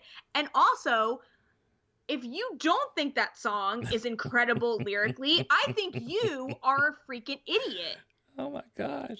And she just started to get like so like huffy, and I'm like, dude, I don't know why you're coming for me about my opinion on this song when literally no one was talking with you. I'm like, are you upset because you're here like with one person and you know we're a big group and you're somehow offended? Like, I don't understand. I'm like, but let's just set the record straight here. Where Does Love Go When It Dies? Their best song. There's no comment needed from you. I was like, this girl is coming for me. Like, what the hell? What I love is it's like, you know what? Instead of just saying it's one of or my favorite off this album, I'm going to say it's their best song ever. So forget you, lady. I'm not going to, no caveats, no nuanced conversation. I'm right. You're wrong. Shut up. Oh my God. Afterwards, I'm like, I should have turned it on and be like, what's your favorite song? Photograph? Like, come on. What do you think? I think that Rocket is probably their best work ever. Really? Can you like walk me through that and like dissect your feelings? Well, they talk about so many things and they mention names and they say song titles. Let's go point by point and I'll tell you why your opinion sucks. Well, you're talking loud enough, so maybe I could talk with you. Like, it was crazy. I was literally like, who is this person? Why? Like I'm friendly. I'm not like, people say I'm intimidating, which is fine. People that listen to this show that have seen me out in the wild have been like, you're really intimidating, so I didn't come up to you. And I'm like, I don't know why. I'm just like some idiot that likes music. But okay. So it's like, I don't know, dude. Just like, why you gotta come for me like that? Look, it's the thing. That is something that is true across fandom, any type of fandom. You're standing in line somewhere, whether for a sporting event, and you start to say, oh, one of my favorite players of all time. What are you talking about? He's trash. He got traded here and we don't like him anymore. It's like, hey, back off, man. I can still like someone just because, or you get into my geek world. I can imagine. Don't even like there were moments in my life waiting for Star Wars movies in line or something where people would start to dog parts of the Star Wars saga that I love. And it's like, do I even engage right now? If I do, what's going to happen are we going to get in a fist fight over Ewoks today? And with two big fat nerds, what would that actually look like? Does anyone have a camera to film it? That kind of thing. And oh my gosh, just the entitlement people have sometimes of their opinion about something. And it's like, I love talking with somebody about an opinion that differs from mine, especially when it comes to like, stuff that I really love, like music. Mm-hmm. Like, as long as you're not coming for me and being like, your music taste is trash, well, then we can't really level here. But if you're like, oh, you know what? Like, I actually think that Euphoria is like one of their greatest things. Or it's like, you just want to like have an open discussion. Right. Sure. But when you're literally just coming in looking for a fight and you're looking to pick a fight, like, I don't understand what the point of that is. Why would you ever look at someone who you don't know, who just has a different opinion than you and say, well, your opinion of music is trash? Yeah. Like, I never want to, like, I try really hard, and like sometimes I do like for like joke effect on like here, but I really do try not to like poo-poo on anyone's parade. Oh, sure. Like if someone's like, this is the greatest thing of all time, like if someone came on this podcast and they were like, Nirvana is my favorite band of all time, like I would be like, my opinion about Nirvana is pretty clear, but talk about more why they've impacted your life.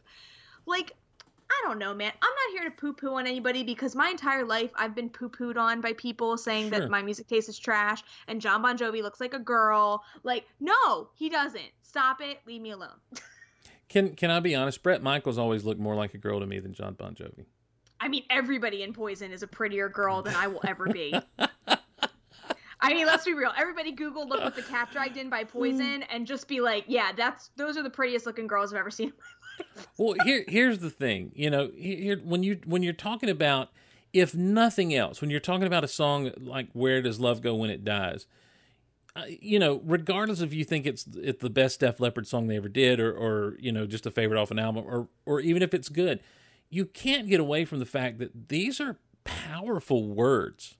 in this song. These are powerful, if nothing else, they're powerful philosophical ideas to wrestle with and grapple with when it comes to grief, any level of grief. And so for someone to turn around, I mean, like, here's the thing. It's like you're in line at the same show.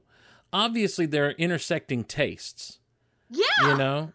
And it's like, I don't want to relitigate this confrontation all over again, Kristin, but I'm just at a point where I'm like, I wish I could talk to the person and be like, obviously, there's some common ground here. Why don't we start there and then have a fun talk about music? She was on the other side of the stage from me, thank God. Just saying. Because I could tell she would be not a good person to be near at a show. So if you, back in the day, bought the American version of this CD, it ends with the next song. With the next song, Pearl of Euphoria. We'll move on from Kristin's near fight in concert lines.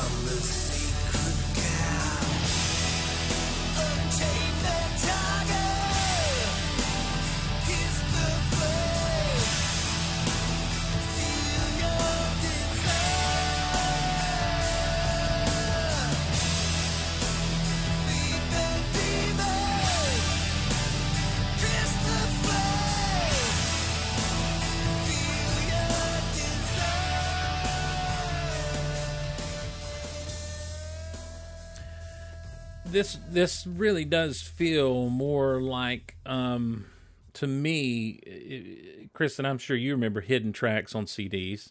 Yeah. Back in the day. This really feels more like something you'd have on a hidden track. I could see than that. A song. This probably is on the lower end of songs that I prefer off this album, as well as the earlier one we were talking about, which I forget what it was. Deliver Me, I think. You know what I like about this song, though? What's that? So I love that it's called Pearl of Euphoria, and here's why. I feel like it's almost like a full circle, right? Mm-hmm. Like this record is called, the working title, Commercial Suicide. Mm-hmm. It was not popular. Like, it's totally a departure. It's not your kind of average, typical Def Leppard record that you would expect. But you look on all these Def Leppard records, right? Pyromania, Hysteria, they're all IAs, right? Yeah. And then literally the last word on this record is Euphoria. So we're back to that IA. Yeah. And then the next record is named Euphoria, which is extremely in the vein of old classic Def Leppard. Well, that's definitely one of those interesting things. In 3 years, they'll release Euphoria. Yep. And they bring Mutt Lange back for a few days, and he is actually, they in a more limited role, but he actually sings background vocals on some things. Yep. On a few of the songs that I remember. See, this is how much I miss Slang, because I remember in '99 when Promises was on the radio as a single. Oh, I love it. And I thought, good Lord, how long's it been since they put an album out? Because I miss Slang completely. Yeah. It wasn't getting any airtime, and I didn't really go looking for music a lot in the mid 90s, and so not Def Leppard anyway. It was like, why would I? They don't have anything out. That was kind of my thought process. And so I was content with the vault. You know what I mean? And so, yeah, but that's one of those things I definitely noticed about this. I wonder how planned that was, or if it was just like, when they got back in the studio to work on Euphoria, they're like, let's just call it Euphoria. Right? Like a happy accident. Right. Because, I mean, it's crazy to me that Promises was such a radio hit because, again, it's very classic Def Leppard, which was not in fashion at the time, So. Well, again, though, by the time you get to 99, there is that nostalgia feeling kicking back in for a lot of people. A little bit more open, yeah. Yeah. You know what? So this song, the bass line in it and like that intro, okay, like people will laugh at me, but you know what it reminds me of? What's that? To me, it literally sounds like Fever Dog by Stillwater from the movie Almost Famous. Like when you played it, because I've been watching Almost Famous like crazy. Like when me and Angie hung out the other day, we watched the bootleg extended version, which is amazing. And I've been watching it because it's been making the rounds on cable. So as soon as I heard that, I was like, this literally sounds like Fever Dog. Which would be a few years later, but whatever. Well, still good. Let me pull that up real quick just to get a Fever Dog, which by the way, okay, while Steve's pulling that up, so I found this weekend, well really Bill found it. Bill found a shirt at Hot Topic that has the quote on it from Almost Famous. I always tell the girls, never take it seriously. If you never take it seriously, you never get hurt. If you never get hurt, you always have fun. And if you ever get lonely, you just go to the record store and visit your friends. I bought that shirt. I also bought a shirt that says groupie on it, and it's crossed out in red spray paint and says Band-Aid on it. Nice. This is the track you were talking about here, Fever Dog, Stillwater.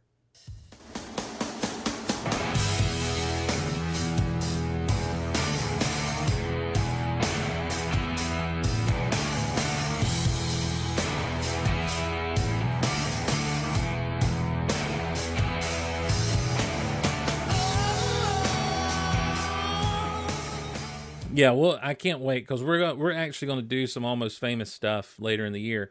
I can't wait! And this will be a fun one to talk about because you got a little bit of when the levee breaks. Yes. As it opens up, you got a little bit of like Southern rock. You got what is the Nugent song? The Stranglehold. Stranglehold. Thank you. Yeah. You got a little bit of that there, but yes, I do. You're right. It has that feel here. That Pearl of Euphoria has that same kind of feel, that driving, just hard, constant bass in the background. I'll tell you this: when I listen to it, this is what I think, and I don't want you to hate me for this, but I think Creed was listening to some Slang because because there are so many of their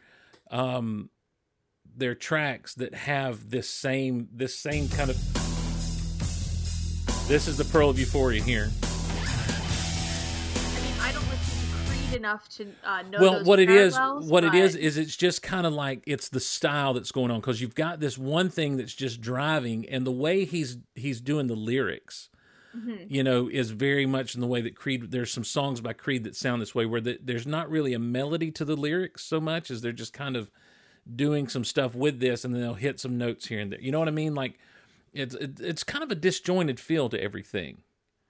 Yeah, it's kind of a weird way to end the record, to be honest. And, like, I don't necessarily know, like, based on everything else we've heard, like, I don't necessarily think there's a closing song on this record in terms of, like, okay, well, if you don't like Pearl of Euphoria, what else do you put as the closing song? Like, right.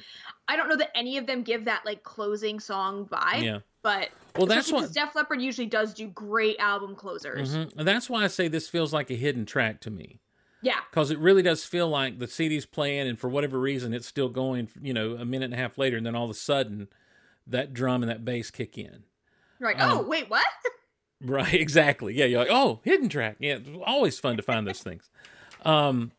So here is, though, that's Pearl of You. That's how it ended if you picked up the American version. But if you were in Japan and you picked up this CD, in Japan, there was an extra track there. And it's called Move With Me Slowly.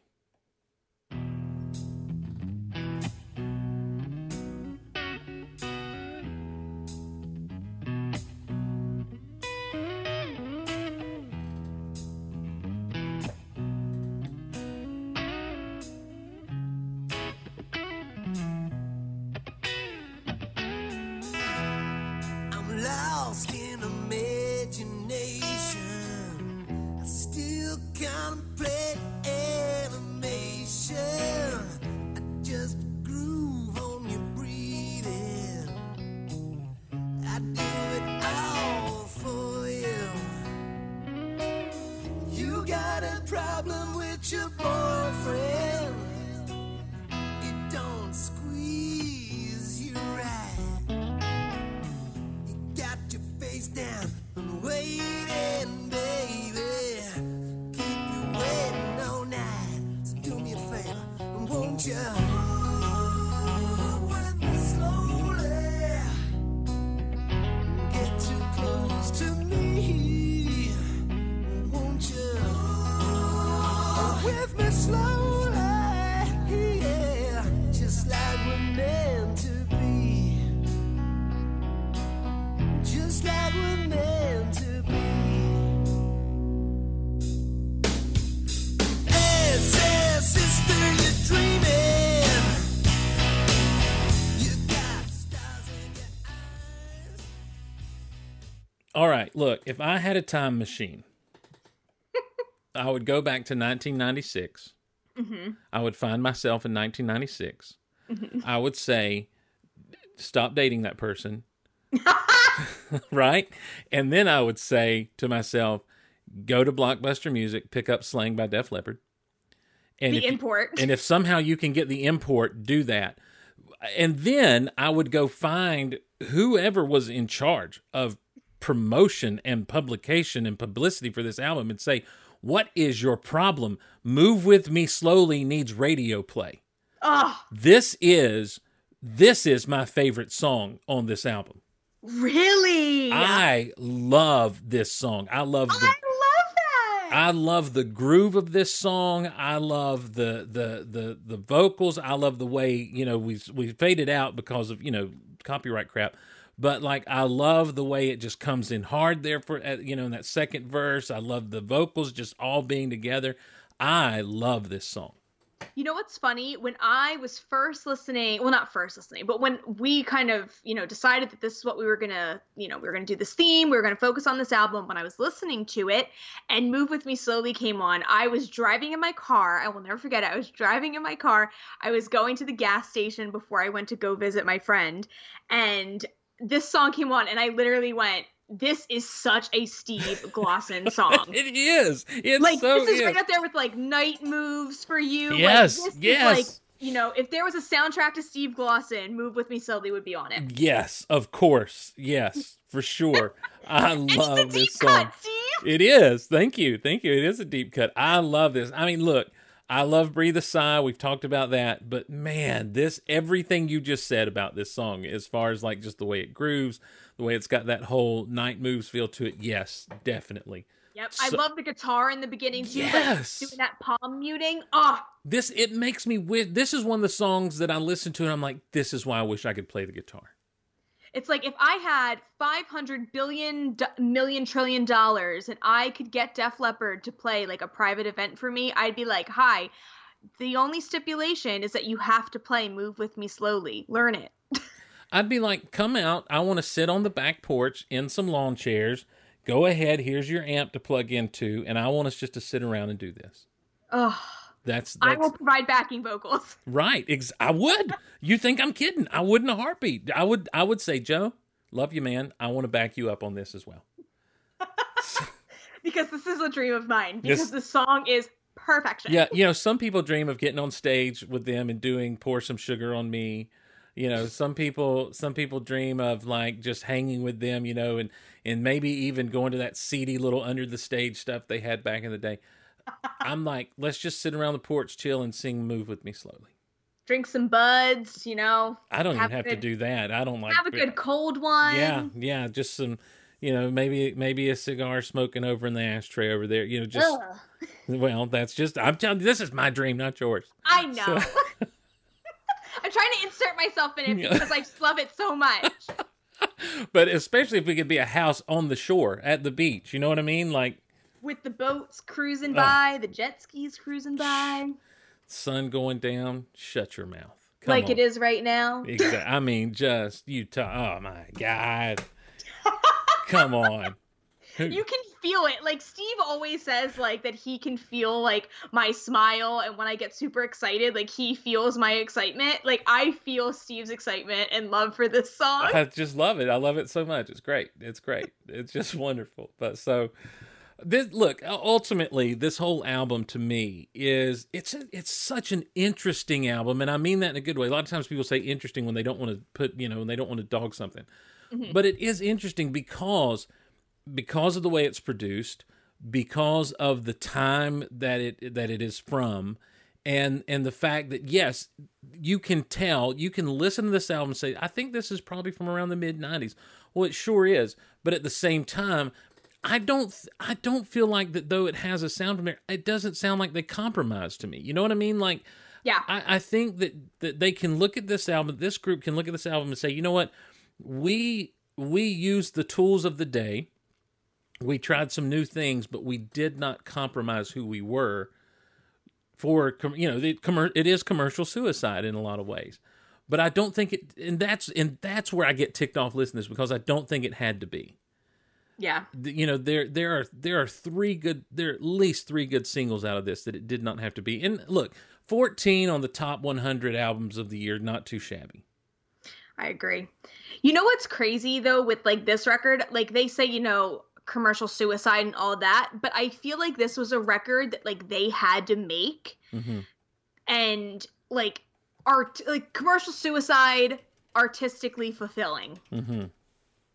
And then you go and get a record like Euphoria, which is your meat and potatoes, like, your classic Def Leppard vibe, and everybody's happy. Yep. But they needed to make this record at this time in order to do all the other stuff, mm-hmm. amazing stuff that's come after it, because amazing Def Leppard stuff has been released after this album. Yeah, 100% agree. And I'm sure down the road we'll get to some of that, as we move forward with the show and everything. But before we wrap everything up, the couple of things I want to mention. I know we've gone super long, as we often do.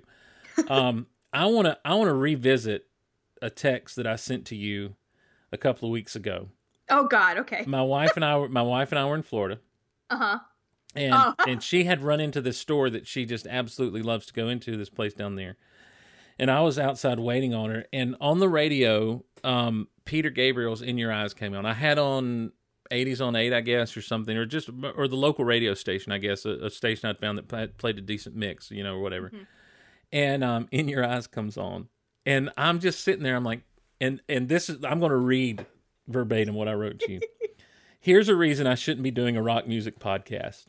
At the beach in my car waiting on my wife, and Peter Gabriel's "In Your Eyes" comes on the radio. And the thought comes unbidden to my mind. This is good beach music. I felt immediate shame, but I can't help but agree with myself. God help me, I think I'm a pop music at the beach kind of guy. But like I said, there's no shame in that. Beach music is its own thing, man. Yeah, yeah. Well, you're not going to listen to Metallica at the beach, even if you love Metallica. No, it was just the right time of day and the right temperature, and "In Your Eyes." Yeah, and I'm like, this is you just really needed a boombox over your head and a trench coat. Thank you. Yeah, and look like John Cusack. Yep. But I'm like, this is a good beach song. Oh my God, what's wrong with me? I'm like, that's exactly what went. And so I immediately had to text you and tell you that.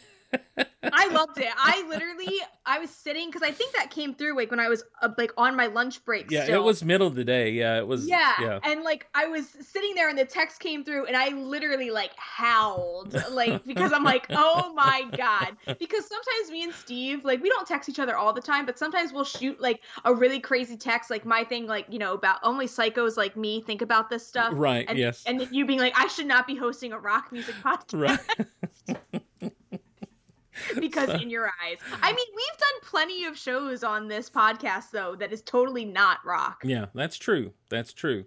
But I guess that's the joy of this show. I think that we have a good time talking things, and that leads me then to my greatest fear when it comes to this particular show is you're going to be guesting on another show coming up soon. I am. Yeah. Why is that your biggest fear? Well, because I'm afraid that Mac is going to try to steal you. No! Macca's been taught. Okay, so for those of you that don't know who Macca is, Macca listens to this show quite a lot. Dylan Macca McManus. Yeah, he's been on this show. And he has been like saying to me forever, like, hey, come on my show. But this was in like our year-long hiatus. So like it's been for a while that he's just been saying like, hey, like come on, we'll hang out, we'll just like have a good time. And essentially that's what we are gonna do. Cool. Awesome. Yeah, so tune in. I mean, I'll post, I don't know, like I'll post links on like social and stuff like that because I don't know them right now, but yeah, it's just going to be like a hangout, like way not structured. Like this is way more structured than what tomorrow is going to be. Okay, but great. Cool. Well, tomorrow at 5:00 Eastern Standard Time. Well, you know, I love a good hangout sesh. It's the best. So what, do you know the name of the show? It's Delicious Hellfire. Delicious Hellfire. Yeah. Wow, that sounds like some person. That sounds like in some medieval movie where they're about to go into battle, and he's like, "This will be delicious hellfire." And I give you hellfire. That's right. Oh, it'll be delicious. So, he just had Meg from Meg and Dia. I mean, like, I'm an emo kid, so like I know who that is. I have no idea who that is. He like just had her on the podcast, and I know he like loves Meg and Dia. So when he posted that, I was like, "That's so cool!" So I'll probably ask him tomorrow, like, "Yo, how'd you get that to happen?" Nice. Well, that'll be fun. So everyone, tune in. Kristin's gonna be guesting on Delicious Hellfire. Check it out. I'm sure it's on iTunes, wherever you can find podcasts. And with a longtime friend of the show, Dylan Macca McManus. We just call him Macca. Macca for short. He used to have some things, and we had an email real quickly before we wrap up from Keith Walters in Pittsburgh, and he said, "I heard you guys talking about playlists, and that brought a strange playlist I made. That brought to mind a strange playlist I made a few years ago. It had 3 separate songs titled Amy or Amy, they just spelled them differently, by Elton John, Green Day, and Pure Prairie League." Okay. This is my Amy playlist, I guess. The other strange thing was a playlist, the title was I Want the Bunnies, which came from misheard lyrics in the 9 Inch Nails song Down in It. The actual line of the song is I was up above it. I love that. Glad the roll episodes are coming again. You guys are my exposure to new songs. Well, no new songs on this one, Keith. Just some great stuff that you may have missed from Def Leppard with the album Slang from 1996. Man, it just, I shouldn't be bummed by the fact that it didn't get the recognition that I think it deserves, but I am. It's one of those things that I have no control over, and it shouldn't bother me, but it does. So. I imagine a world where like you eventually meet Def Leppard and that's what you say to them. Like, I'm really upset that Slang just didn't get the, the credit that it deserves. And they'd be like, whoa. You don't think that I would immediately say, all right, guys, look, let's talk about Slang real quickly. And I would say, why did it not? Because these songs, and I would tell them, these songs could stand up to anything that was on the charts at that time. Hell, yeah. And then they'd look at me in their polite British way, even though they're rockers, would be like, well, it went to 14 on the chart, so we're pretty happy with that.